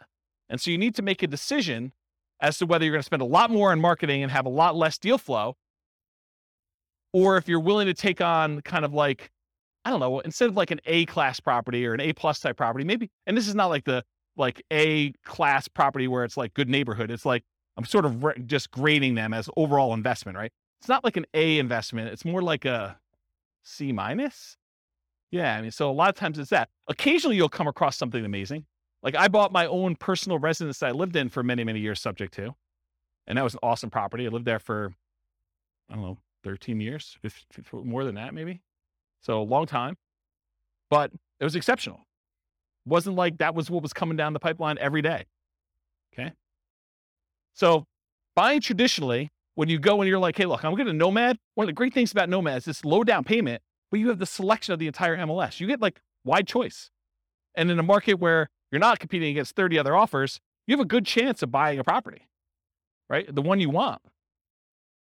So buying traditionally allows you to look at the best properties from the largest selection. Another way to think about this limited selection thing, I'm going to pause on this for a second and harp on it because it's important, because you may be getting creative deals where the price to rent ratio is not ideal, right? It's not one that you would otherwise buy as a rental because maybe the price is a little bit high for the amount of rent you could get. And you're thinking to yourself, man, this is not really a great rental. It's not something I would normally buy. Whereas in the MLS, you could choose that, right? You could decide, hey, look, I really want to optimize for income, or I want to optimize for appreciation, or I want to optimize for short-term rentals, or whatever you're trying to do. And you can make that decision. And because you have a wide selection, you have a much greater chance of finding that. Okay.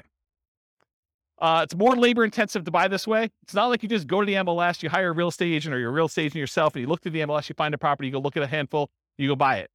It's not how this works. You do a lot of effort. You go put out marketing, you go meet with sellers, you negotiate with sellers. A lot of them say no. A certain percentage of them say yes. A certain percentage of them fall out even when you're under contract. And then eventually you find one that you can buy. A lot of effort to do it. And a lot more money, because a lot of times you're spending money on marketing in order to find the deals. But if you think about it, I would need to go and put, 1% of a loan amount plus some appraisal costs and all these other things in order to be able to get a traditional loan. So maybe you're in it for $5,000 in some cases. In order to do that, could you then, instead of putting $5,000 in order to get the loan, could you put $5,000 in marketing in order to find a deal? I think that's pretty reasonable. More labor intensive. I talked about that. Lower ROI for time invested. So you put time in, so your return on the time you invest is much lower. This spreadsheet you see here, I did a whole class on this. I'll probably do another one. It's coming up. But this is me modeling how much money, how much time you need to put in, and every step of the process in order to buy off-market deals, and then where you make money on each one of the off-market deal, like the phases that you do that. And then at the end, it sums up all of the time you put into finding the off-market deals for all of the steps, all of the money you put in for all the steps, all of the money you made for all of the steps. And then it calculates out what your kind of like dollar per hour was and your return on any money you had invested. And it shows you all those metrics. And you could do things like, if you're doing, a certain percentage of these I'm going to list, certain ones I'm going to do lease options on, certain ones I'm going to flip. You can model all these different variations doing that.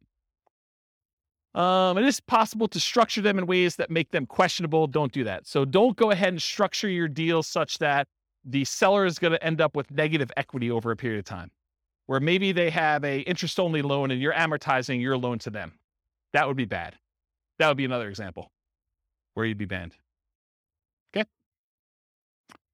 You are not your sellers. So you're thinking to yourself, James, why would somebody deed me their property and keep the loan in place? Or why would someone offer me a lease option? Or why would someone sell a property at a discount? Why don't they just do the fix up themselves and sell and get retail? Remember, you're not the seller. Okay? I wear Crocs with socks. Poor choice. You guys probably wouldn't do it, but I do, and I'm okay with it. Right? So just because the seller would do something and you wouldn't do something doesn't mean it's bad. Okay? Whether or not you would do something is not a reflection on what others would do. Just realize that. All right, why would sellers do creative financing? To solve a problem they have. If they have some type of issue where they need money and they need to get out of the house, they're ready to do a deal. They can't afford the house anymore. They've lost their job. They used to be a 2-income household. They got divorced. They can no longer afford the payments anymore. Maybe they just want out. They stopped making 2 mortgage payments. Maybe they met someone. Now they're in love. They want to move into one house. They have this other house. They can't afford 2 mortgage payments. So they just want to get out of the other one. And they're so in love, it doesn't matter. They're just like, look, just take over my mortgage payments. Negative emotions associated with the house. Look, they lived in the house. They got a divorce. And every time they turn around, they see their ex-spouse and they can't deal with it anymore because it emotionally triggers them. So that would be another reason why they wouldn't do it. Or they lived in the house with their spouse and their spouse passed away, or they lived in the house with their mother and their mother passed away, or they grew up in the house and their parents lived there and both their parents passed away. There's all these emotional reasons why they may not want the house anymore. They need to access equity quickly and easily. Maybe they want to go invest in Twitter before Musk buys it or whatever they're doing, and they need all that money in order to do it. They're like, I don't care because I'm gonna triple my money in Twitter or Bitcoin or Dogecoin or whatever it is, and they want to take all their money and do that. It could be a reason for them to want to get out. They don't want to manage it or maintain it anymore. Too much work, too much effort. Maybe they own it free and clear and they're doing their financial planning and they're like, look, I need income in order to support me in retirement. This equity sitting here doesn't do me anything. I can either rent the property, which I don't want to do, or if you're willing to, I'll accept monthly payments on this property and that would look like an income stream for me. And I'm okay with that. That would work. What would friends, families, or neighbors think? Their ego is too significantly tied up in what other people think that they don't want to list their property and have nosy neighbors coming over and looking at their property. They would rather sell it to you and be done with it, and then you could deal with all that.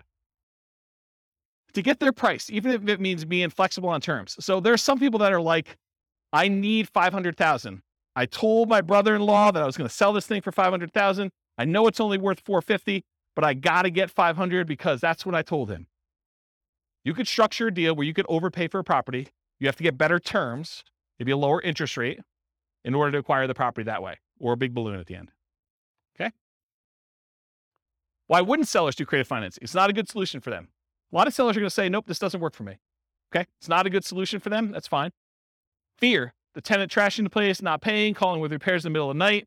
What would friends, family, neighbors think? Unrealistic expectations. Tomorrow I'm going to get a cash offer for full price. I'm just waiting for it. My home is nicer than all the other ones on the block. I'm going to get top dollar. The other house down the street, it doesn't have views like mine do. Because in the winter, when the trees are in full bloom, I can sort of see through the tree that big rocky mountain figure thing, and that's amazing. That's my amazing view for like 3 months of the year, and that's my house is worth $25,000 more, maybe. My agent is just not marketing it well enough, so I'll find another agent. I bought it for X, so if I were to sell, I would need to get X plus Y. Just some arbitrary math they've done in their head. I want 20% down, or I want 20% or more down. So maybe they're like unrealistic in what you are offering in terms of down payment. I put 20% down when I bought it, so you need to give me 20% down. That's how it always works. They need to, or are willing to wait for more traditional loan or cash transactions. It's another reason why they wouldn't do creative finance. Any questions on those? Sweet. All right, so these are the different ones we just covered. We're going to cover owner financing first. Owner financing, what is it? Seller acts like the bank. The property must be free and clear. They cannot have a mortgage on it for it to be owner financing.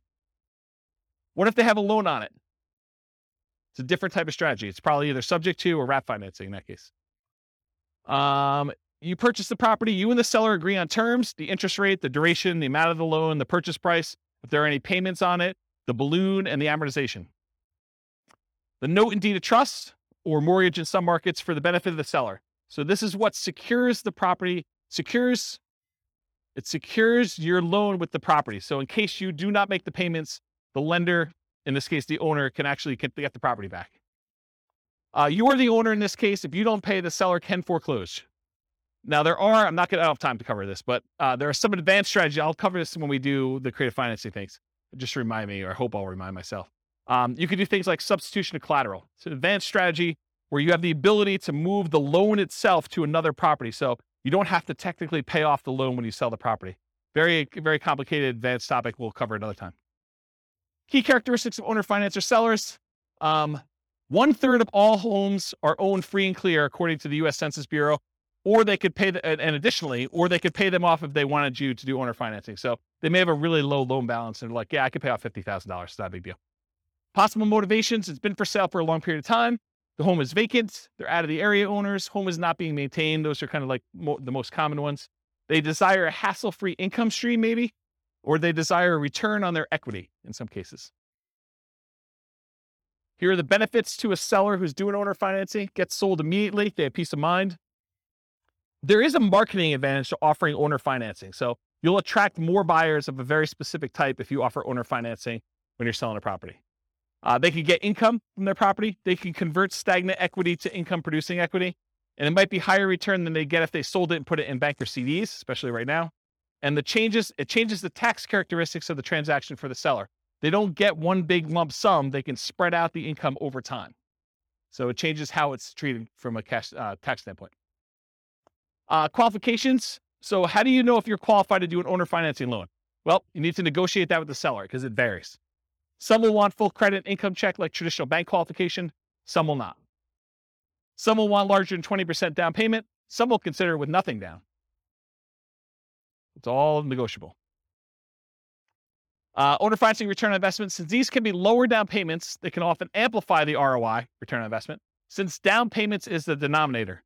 So it can make positively cash flowing properties have better, higher ROI. It can have negatively cash flowing properties have worse, lower ROI. It amplifies it. Since these can have lower than market interest rates, they can often improve cash flow and debt paydown. And you do get appreciation and tax benefits by doing owner financing. You're the owner of the property. Some owner financing may have interest-only loans and some with balloons, which can improve cash flow but remove the benefit from debt paydown. So realize you could structure these lots of different ways. It's like the wild, wild west. All right, so that's owner financing. Wrap financing. The seller acts like the bank, but there is financing already in place that will remain in place. So they have that underlying loan. Like remember the example we used, that $50,000 loan, but you're buying it for $400,000. So they have to make part of their payment to the underlying financing. If they don't make that payment to the underlying financing, that lender can foreclose. That's problematic for you. The seller's new loan will wrap around the existing financing on the property. You purchase the property. You and the seller agree on terms, same as before.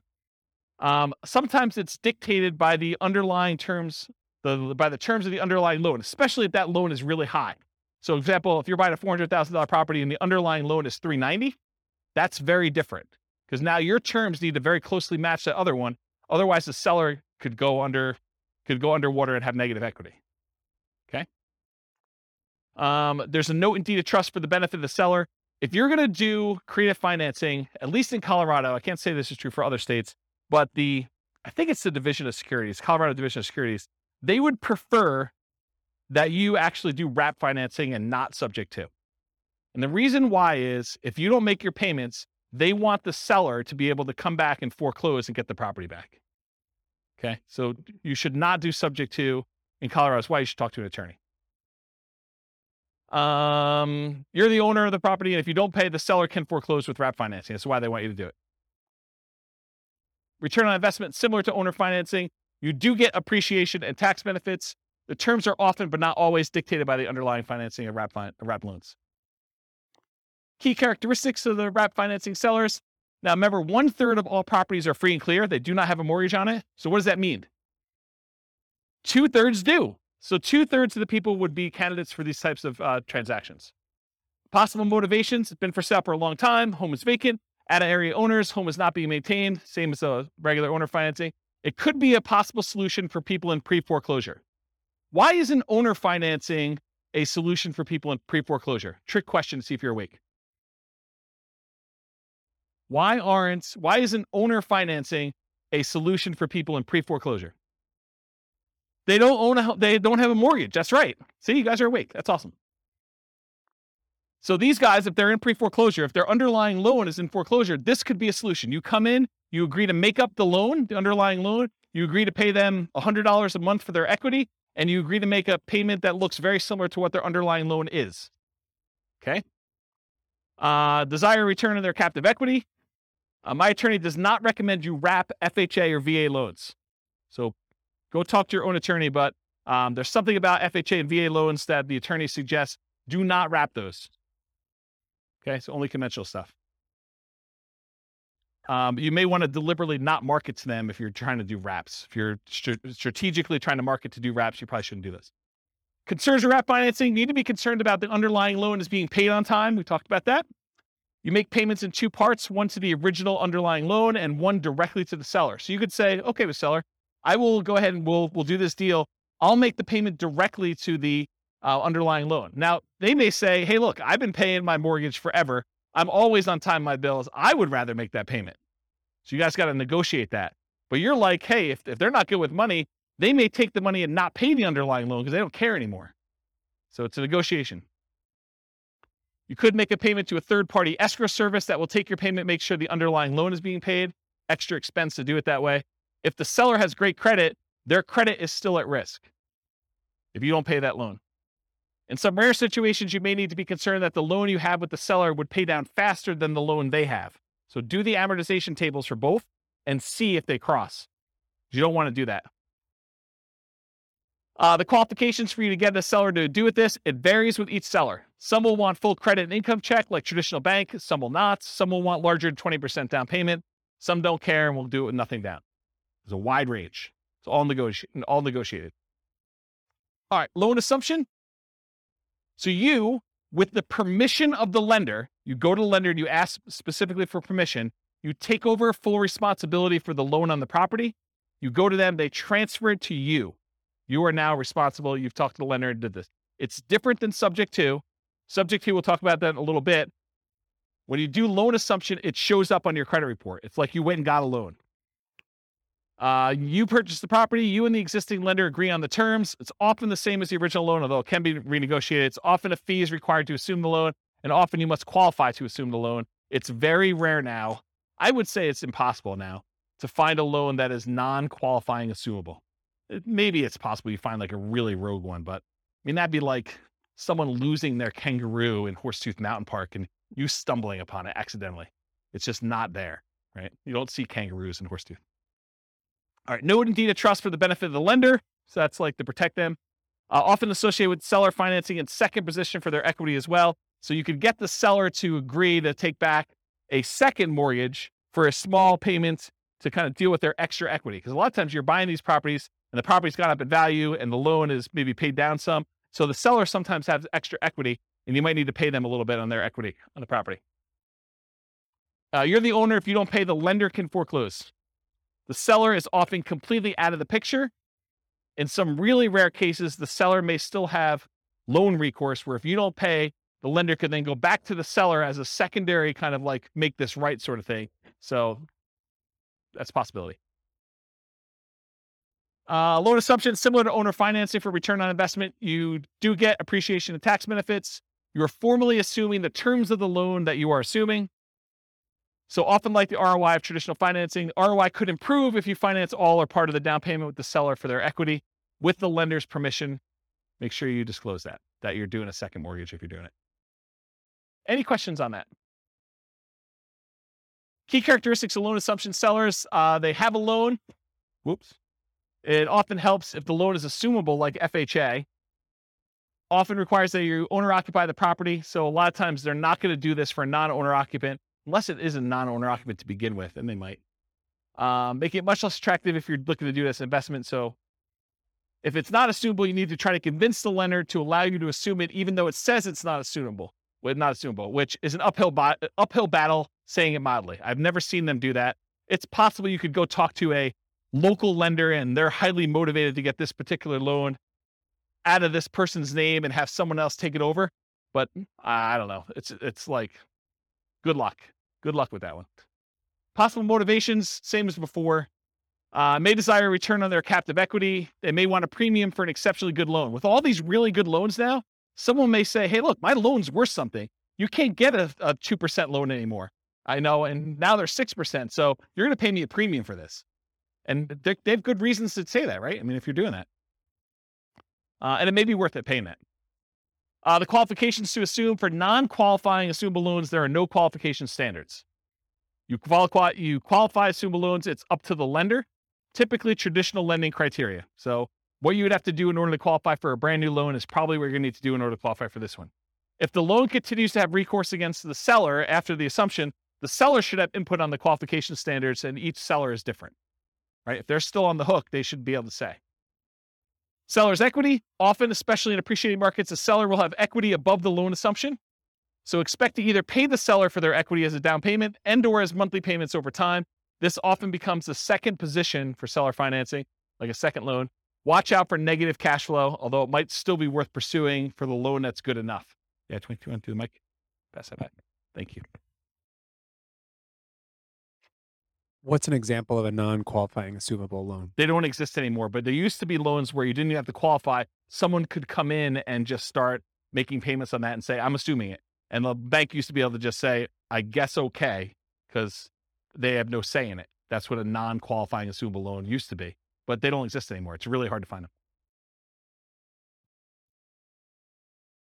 You know, unless you create a loan, like a private loan to somebody, and it doesn't say like what the terms are for whether you can assume it or not, or you put in there that it's not qualifying, you know, you could do like a private loan where that happens, but I don't see them anymore. I think the last one was like 1987. And if they're 30-year loans, I mean, that would have been 2017 or 2007 when we would have saw the last one. Yeah. So I heard that there are some banks if the house has 40-50% equity in there, and they can just take anyone to come in and assume the loan without checking their backgrounds, like credit score and stuff. Is that? I've you not heard of that. So if you find one of those, definitely reach out to me and let me know. Okay. But I've not seen it. Okay. Yeah. All right, cool. Types of loans to assume. So this is sort of like my internal checklist, or at least a discussion. I would prefer to take over fixed rate loans versus variable rate loans. Makes sense, right? I would prefer to take over fully amortizing loans versus loans that have balloons. Because a balloon on a loan is you pay for 20 years, and then whatever your balance is at the 20-year point or whatever the time period is, then you have to pay the full thing at that point in full. So if you still owe $200,000, they're looking for $200,000 at one time. That's what a balloon is. Fully amortizing loan gets paid off over the duration of the loan. So over that 20-year, 30-year period, the whole thing gets paid off so that you end up with zero at the end. That's the difference between fully amortizing versus balloons. I prefer long amortizations over short term.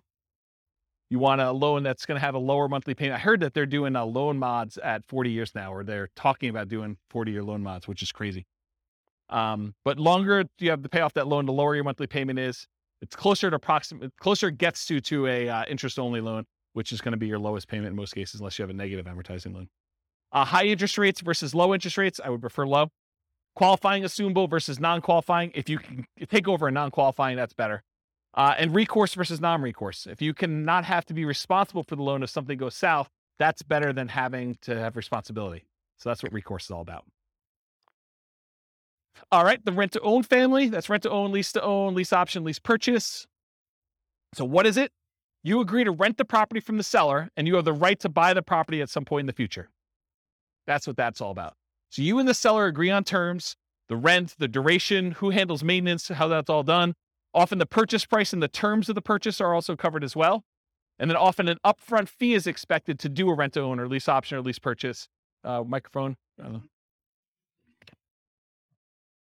going to cover a little bit about some of the nuances between lease option and lease purchase. But rent-to-own is sort of the generic term. That's sort of an umbrella that covers the idea of renting the property, then owning it at some point in the future. But there is a subtle distinction in my mind between a lease option and a lease purchase, and I have a whole slide on it coming up. But good question. Often the seller has existing financing, and that stays in place just like it would if you were a traditional rental.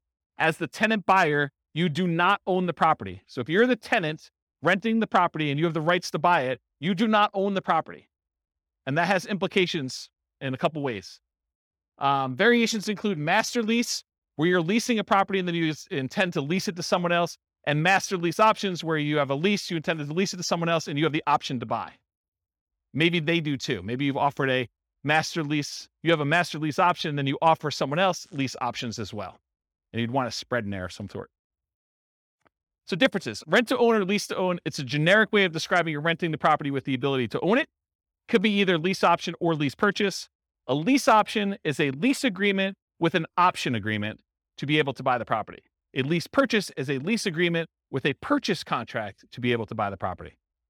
Further complicated when attorneys write it as an option and then include a contract that goes into effect once the option is exercised. So depending on who you have write your paperwork, they may say, this is a lease option. You don't have to do it. But when you do exercise your option, here's the contract we've already got written up with all the terms. So further gets a little bit confused and muddy, but I think of those as slightly different ways to say similar things. Okay. So lease option versus lease purchase. You're leasing the property. You have the option to purchase the property at some point in the future. You do not have to buy. There's usually an option fee in order to do this that you pay. A lease purchase, you lease a property. You have a contract to purchase the property at some point in the future. The implication is that you are obligated to buy the property unless there's ways out in the contract, and there's earnest money instead of an option fee. Okay? So those are sort of the differences between the two. Any questions on that? Did that get your big? Okay. Did you have a question? Just itching? Sandwich lease options. You acquire the property on a lease option, often used generically, and it could be a lease option, lease purchase, or even super stretching it. It could be subject to. You immediately offer the property on a lease option to your exit, whoever's going to do it from you, usually for a higher price, usually for a higher rent, usually with a larger down payment than you gave, usually with more favorable terms to you. And we'll cover this a lot more when we do creative deal analysis and structuring in a future class. Okay. Rent to own return on investment. It's different than what we've been talking about so far. Depending on how you structure it, you might get appreciation. Depends on how you write it, because you don't own it, right? So you don't automatically get it. You might get debt pay down. Depends on how you structure it, but not likely as a default. And you might get some cash flow. Depends on whether you have negative cash flow on the deal yourself. And you will probably not get tax benefits because you do not own the property. Okay? That's for rent to own. All the lease option, lease purchase type stuff. That's usually how it is. Money requirements. Each seller is a little bit different. Some may ask for 20% down. Some may ask you for a security deposit as if you were renting. Some may ask you for above, below, or at market rent. Rent in many cases is somewhat flexible. By the way, I have a funny story to tell you, even though I know we're really close on time. So my wife's at the climbing wall the other night, and there's another group of people on the ground that are discussing. The lady is going to be. I hope it's not someone in this room. That'd be really embarrassing. The lady though is discussing that she is going to move into like the ADU, the additional dwelling unit at the back of her property, and rent out the front of the property. And so they're discussing what they're going to charge for rent. And the woman is insisting that she charge what her mortgage payment is, which is just random because it doesn't really matter where your mortgage payment is. It could be higher than what fair market rent is. It could be lower than what fair market rent is. But it goes to show you that the general public just says, I want to get what my mortgage payment is so that I don't have a mortgage on the property. And that's my kind of like price. So kind of interesting, right? Where was I? Rent, in many cases, somewhat flexible. Some may ask you for payment that you'd be making with a traditional loan, right? So they may like do the math and say, this is what I'd like to get. If you can't afford that payment, you're really saying, I can't afford that home, right? If you're saying that doesn't work, I can't afford that, you're saying, I can't afford this home.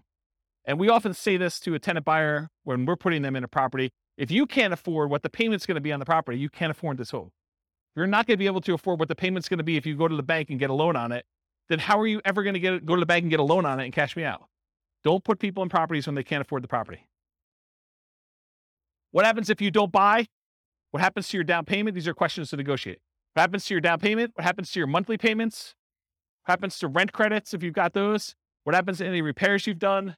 What happens to any equity built up from paying down the loan? And does it matter if you did a lease option versus a lease purchase? Yes, it does, in my opinion. All right, so advanced strategy for purchase price. So one of the challenges a lot of times when you structure these lease options is you say to a tenant, you say to the seller, hey, I'll give you $300,000 for your property. But when you pay down the loan, you don't get the benefit of that loan pay down because when they go and you close out the transaction, they're getting the difference. So one way to solve that is you say, okay, Mr. Seller, we agree that, I'm going to buy it from you for about $300,000 and that you're going to walk away with 10 grand. So let's go ahead and write this up such that when I buy it from you, you get 10 grand. So it's $10,000 over the then current loan balance. Make sense? So as the loan gets paid down, you're getting the benefit because you're the one making that payment. So typically a purchase price, for example, $300,000, the advanced strategy is to have a fixed profit for the seller. Example, $10,000 above current loan balance at time of closing. How much different is this? Well, debt pay down is significant. Amount each month increases as loan ages. The amount each month is higher, the lower the interest rate is. So depending on the year, what year it is in the loan, it could be $4,500 per year with a 4.5% loan on a $300,000 home. If you hold it for 3 years during your lease option, that's $13,500. That's pretty significant. All right. I got 2 more to cover, plus a little more. So contract for deed, what is this? The seller acts like the bank for a car loan sort of like thing, right? Like that's the way to think about it. You do not get title for the property until you fulfill the terms of your agreement.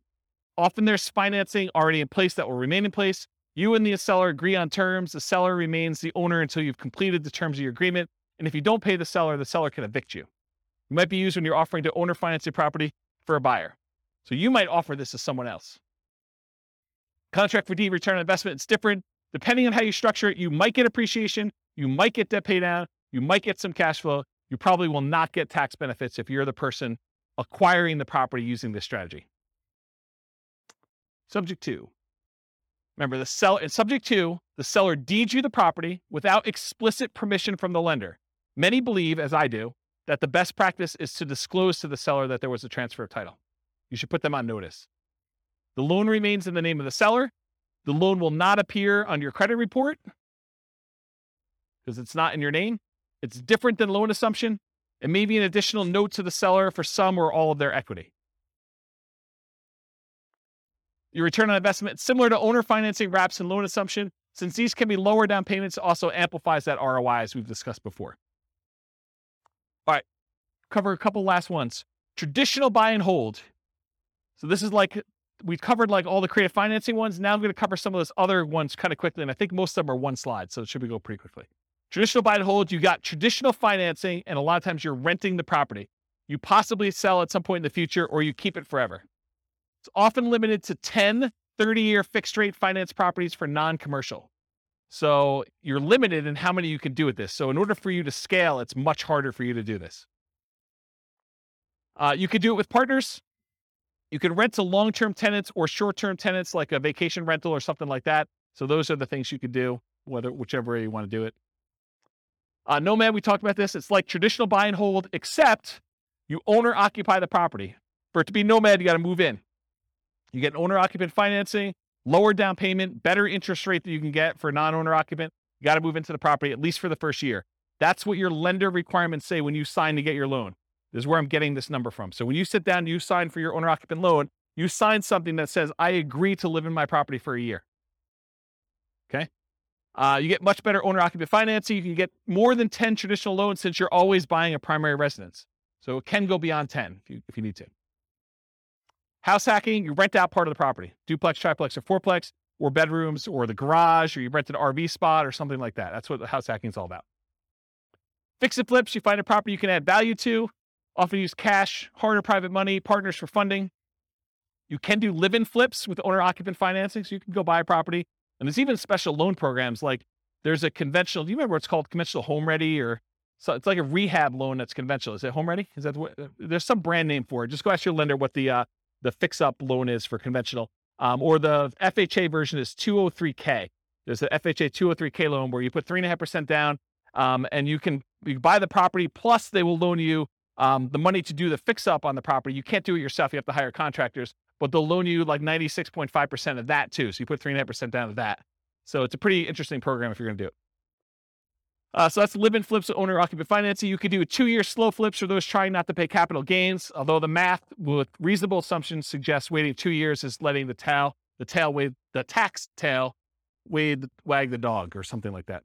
The idea being that if you're going to do that strategy and you're getting a big enough discount, you don't need to wait the 2 years. Just pay the taxes and do it. You'll make more money, a lot more money. Okay. The one with an extra R. It's similar to fix and flips. You got to find those properties that you could add value to. The acronym is buy, rehab, rent, refi, and the last R is repeat. You must get significant discounts or find an alternative way to add value. The cost of financing can significantly eat into your equity as you do this, because a lot of times you're using some type of hard money loan up front to do it.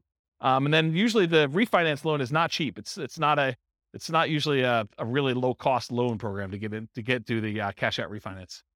Or sometimes I guess it's not a cash out refinance. Could just be like a rate and term, depending on how you finance it. Rates on financing often get worse than rates for purchase. So your long-term loan interest rate is often a penalty than if you just bought it for cash or bought it with a traditional loan to start with. So realize you're trading some of these things. And a lot of times you leave some money in the deal. Wholesaling, you find a deal, you control a deal, you sell your rights to the deal. Often selling your rights in the contract. How does this compare to real estate brokerage? I think I covered that already, didn't I? Okay, let's skip it. Wholesaling, selling wholesale properties, but closer to retail prices to retail, a lot of times owner-occupant buyers. So it's like wholesaling, except mom and dad are going to move in. Not your mom and dad, but some mom and dad with a family is going to move in. Right? They're going to do that instead of it to an investor. That option auction, we talked about that too. You find a property, you get an option on it. You market the property like crazy for a bid sale over a single weekend. You sell the property to the highest bidder using a round robin strategy. And then you make the difference between what you sell it for using your round robin thing and what you have it under contract for with your option. Short sales and foreclosures. We talked about what are short sales. We talked about foreclosures. Anyone not know after this point? Because I think I covered it twice, right? Okay, good. So we do those. Usually foreclosures are the auctions, either the county or the MLS after they've gone back to the bank. And short sales are usually from the MLS or for sale by owners. Real estate investment trust. They're basically that fund where people get together and they're buying big buildings and you can become a cash investor in those. You buy them from your stockbroker. It's usually an all cash investment. You're not usually able to finance those that I'm aware of. And they're usually passive. Tax liens and deeds, it's county dependent. They vary, like what the interest rate you pay. Some you bid down the interest rate. Some you're getting a fixed interest rate. Some you have to wait. You have to wait a certain amount of time before you can foreclose. Some you can do stuff earlier. I mean, there's all sorts of variations. Every county is a little bit different. You pay back property taxes, take ownership in rare cases. A little side note, a little fact. This was the first real estate investing book I ever wrote. It was on tax liens and tax deeds. Kind of thing. I was buying some of those. I was like, hey, I bet you people would like to know how I'm doing these. And in some really rare cases, they don't actually pay off their lien and you could take ownership of the property just for the amount you paid in taxes, plus some foreclosure filing fee type stuff. So it's sort of like the grand slam random home run that you occasionally get, really rare, but it's a way to boost your return and sometimes get a property. Not like that, no. Partnership syndication, you find deals in all the ways that we've discussed. You partner with others to assist with roles you're unable or unwilling to fulfill. Remember, there's the syndicator or the deal maker or the manager of the deal. There's the loan partner and then the money partner. You can have someone do one or more of those roles that you're not willing to do if you're kind of putting together partnerships or syndication. Or you could be one of the other roles if you want to get involved. You could be the money partner or the loan partner to do that. Okay, I got 2 slides left. I'm going to be good. Okay, so non-creative financing type stuff. So this is like the non-creative ones that we covered. Like we're not talking about owner financing, those types of things. So traditional buy and hold, including short-term rentals, that's where you typically do these more like traditional financing type things. Going to the bank and getting a loan. Nomad, you typically go to the bank, get a loan. House hacking, typically go to the bank, get a loan. Fix and flips, a lot of times you're going to go get like some type of hard money loan or some type of bank product to do that, including live-in flips, 2-year slow flips, and partnership flips. We're doing BRRRR and BRRRR, you're probably going to do more traditional financing. And then syndications and partnerships, you're going to do this. Okay. So these are like the non-creative financing type things. And then here are the miscellaneous ones where you're not really getting bank financing. Wholesaling, you're not really getting financing at all. In some cases, maybe you're getting, the dough for a day or transaction funding if you have to close in order to get your deal sold. And then if you're doing real estate brokerage, what's great about it is there's no financing, right? You get a seller to agree to let you sell their property. There's no financing you need. A really weird, twisted way, and it's not 100% correct, so don't say, James told me it's this. It's technically not, but one way to think about real estate brokerage is you have an option on a property. You've got a seller to say, hey, look, you have an option to help me sell this property, and I'm going to pay you a fee if you can find a buyer who's willing to pay this number, right? Isn't that sort of what it is? So, I don't know. Real estate brokerage is a pretty interesting way to do it. And you only have to do half the thing if you're doing that. If you're wholesaling, you can either find the buyer or find the seller and you still get paid. Wholesaling, you don't need any specific financing to do that. Option auction, you don't need to get a loan or do anything for that one. If you're buying at auctions, if you're auctioning off a property that you own, you don't need any financing to do that. But if you're going to go buy at an auction, it's usually cash. And then tax liens, tax deeds, sales, you're usually paying cash in order to get those. You're not really getting financing, and a REIT, you're not getting financing. All right, last slide, and I'll take questions. As if I haven't been taking questions all night. So which strategies might I consider if, and this is sort of to answer part of your question, Rob, but if I don't have a down payment, which strategies do you do if you don't have down payment, right? Like you start thinking to yourself, like, what could I do?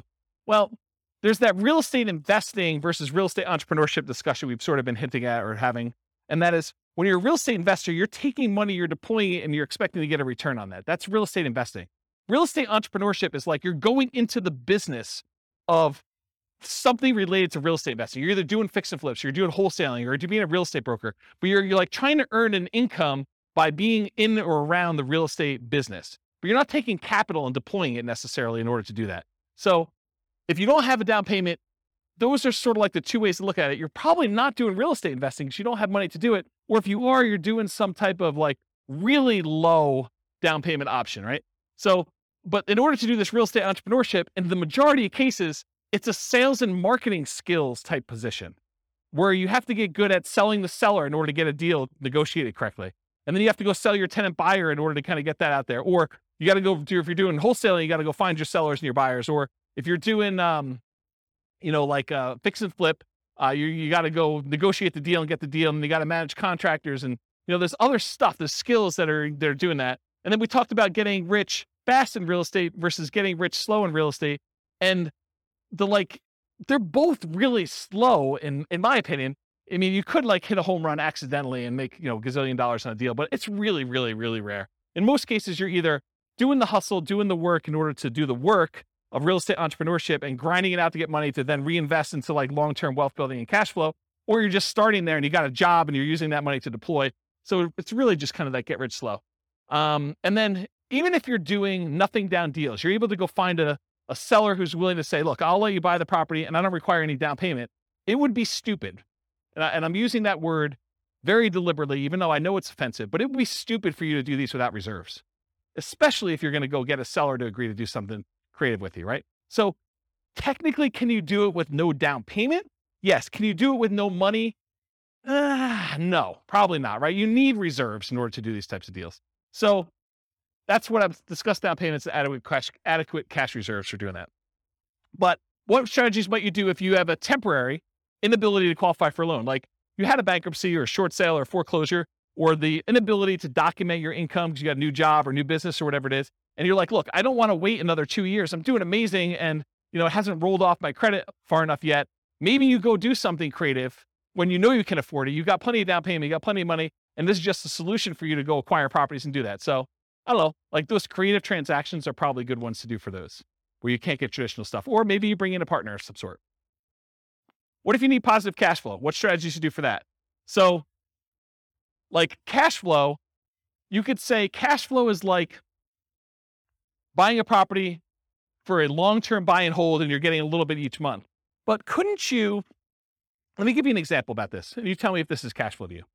So you go out and you find a motivated seller, and the motivated seller agrees to do a wrap deal with you, where they're going to wrap their underlying loan and they're going to allow you to make payments on it. And you put a tenant buyer in the property where you're going to get higher than what you're paying to them. So it's going to be, maybe it's even break even. The amount you're paying to the seller is exactly break even with what your tenant buyer is paying you.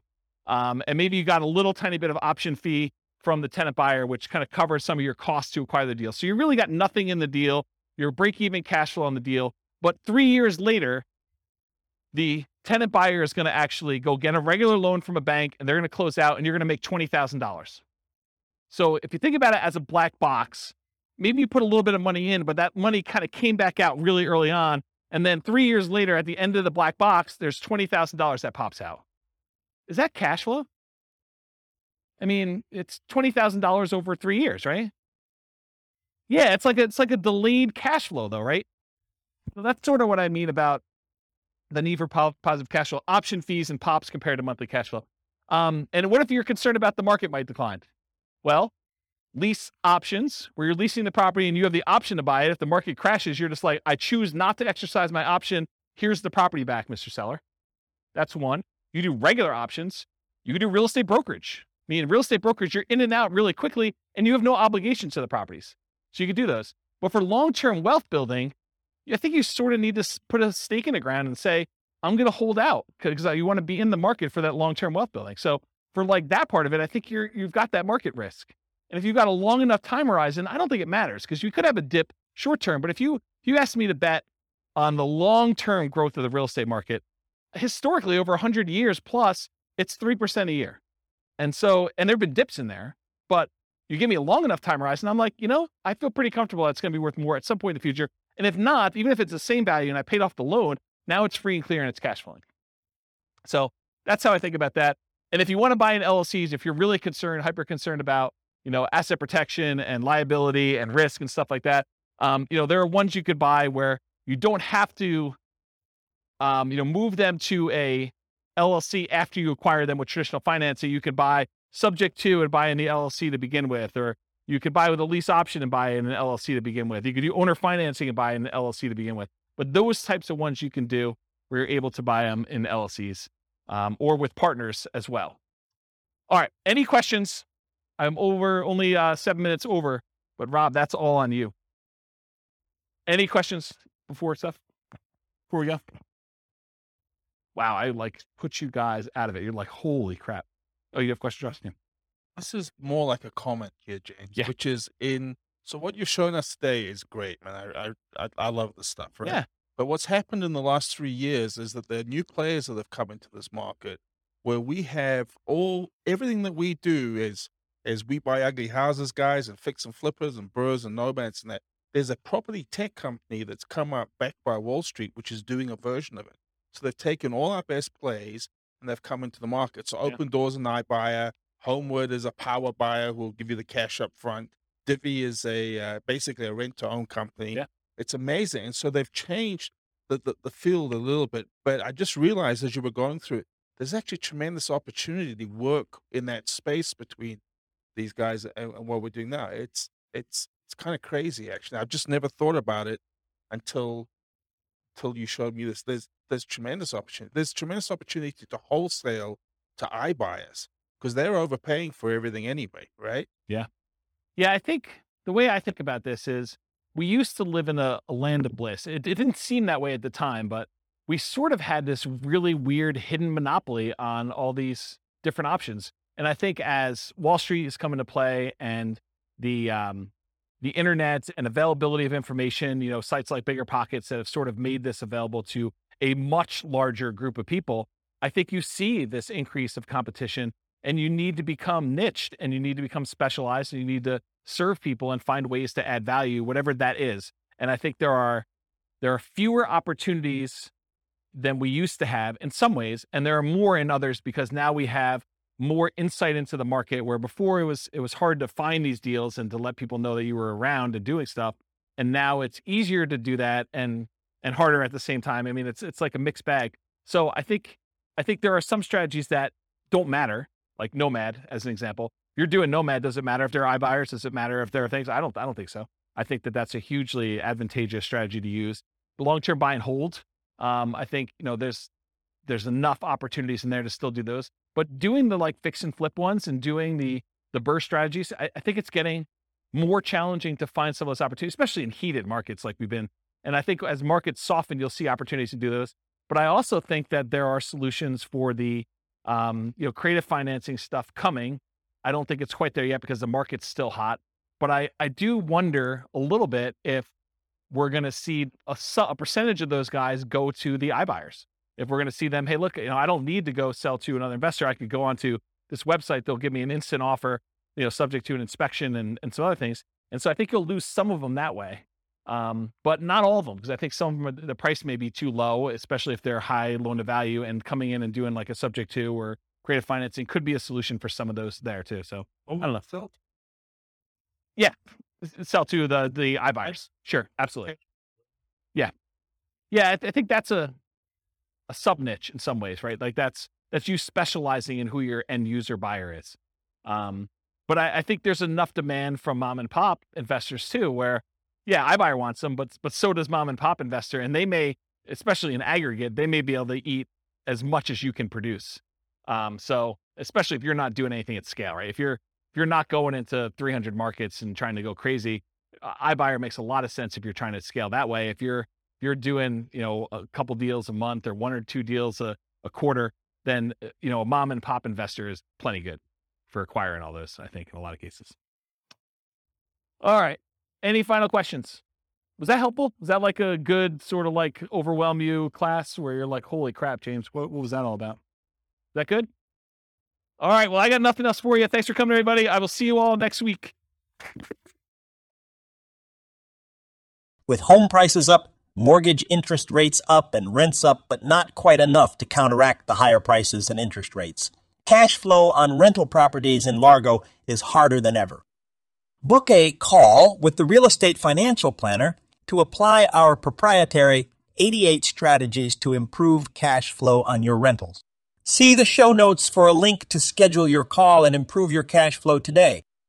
If you're a real estate agent, lender, or professional in Largo that wants to help our real estate investor listeners, consider reaching out to learn about collaboration opportunities with this podcast.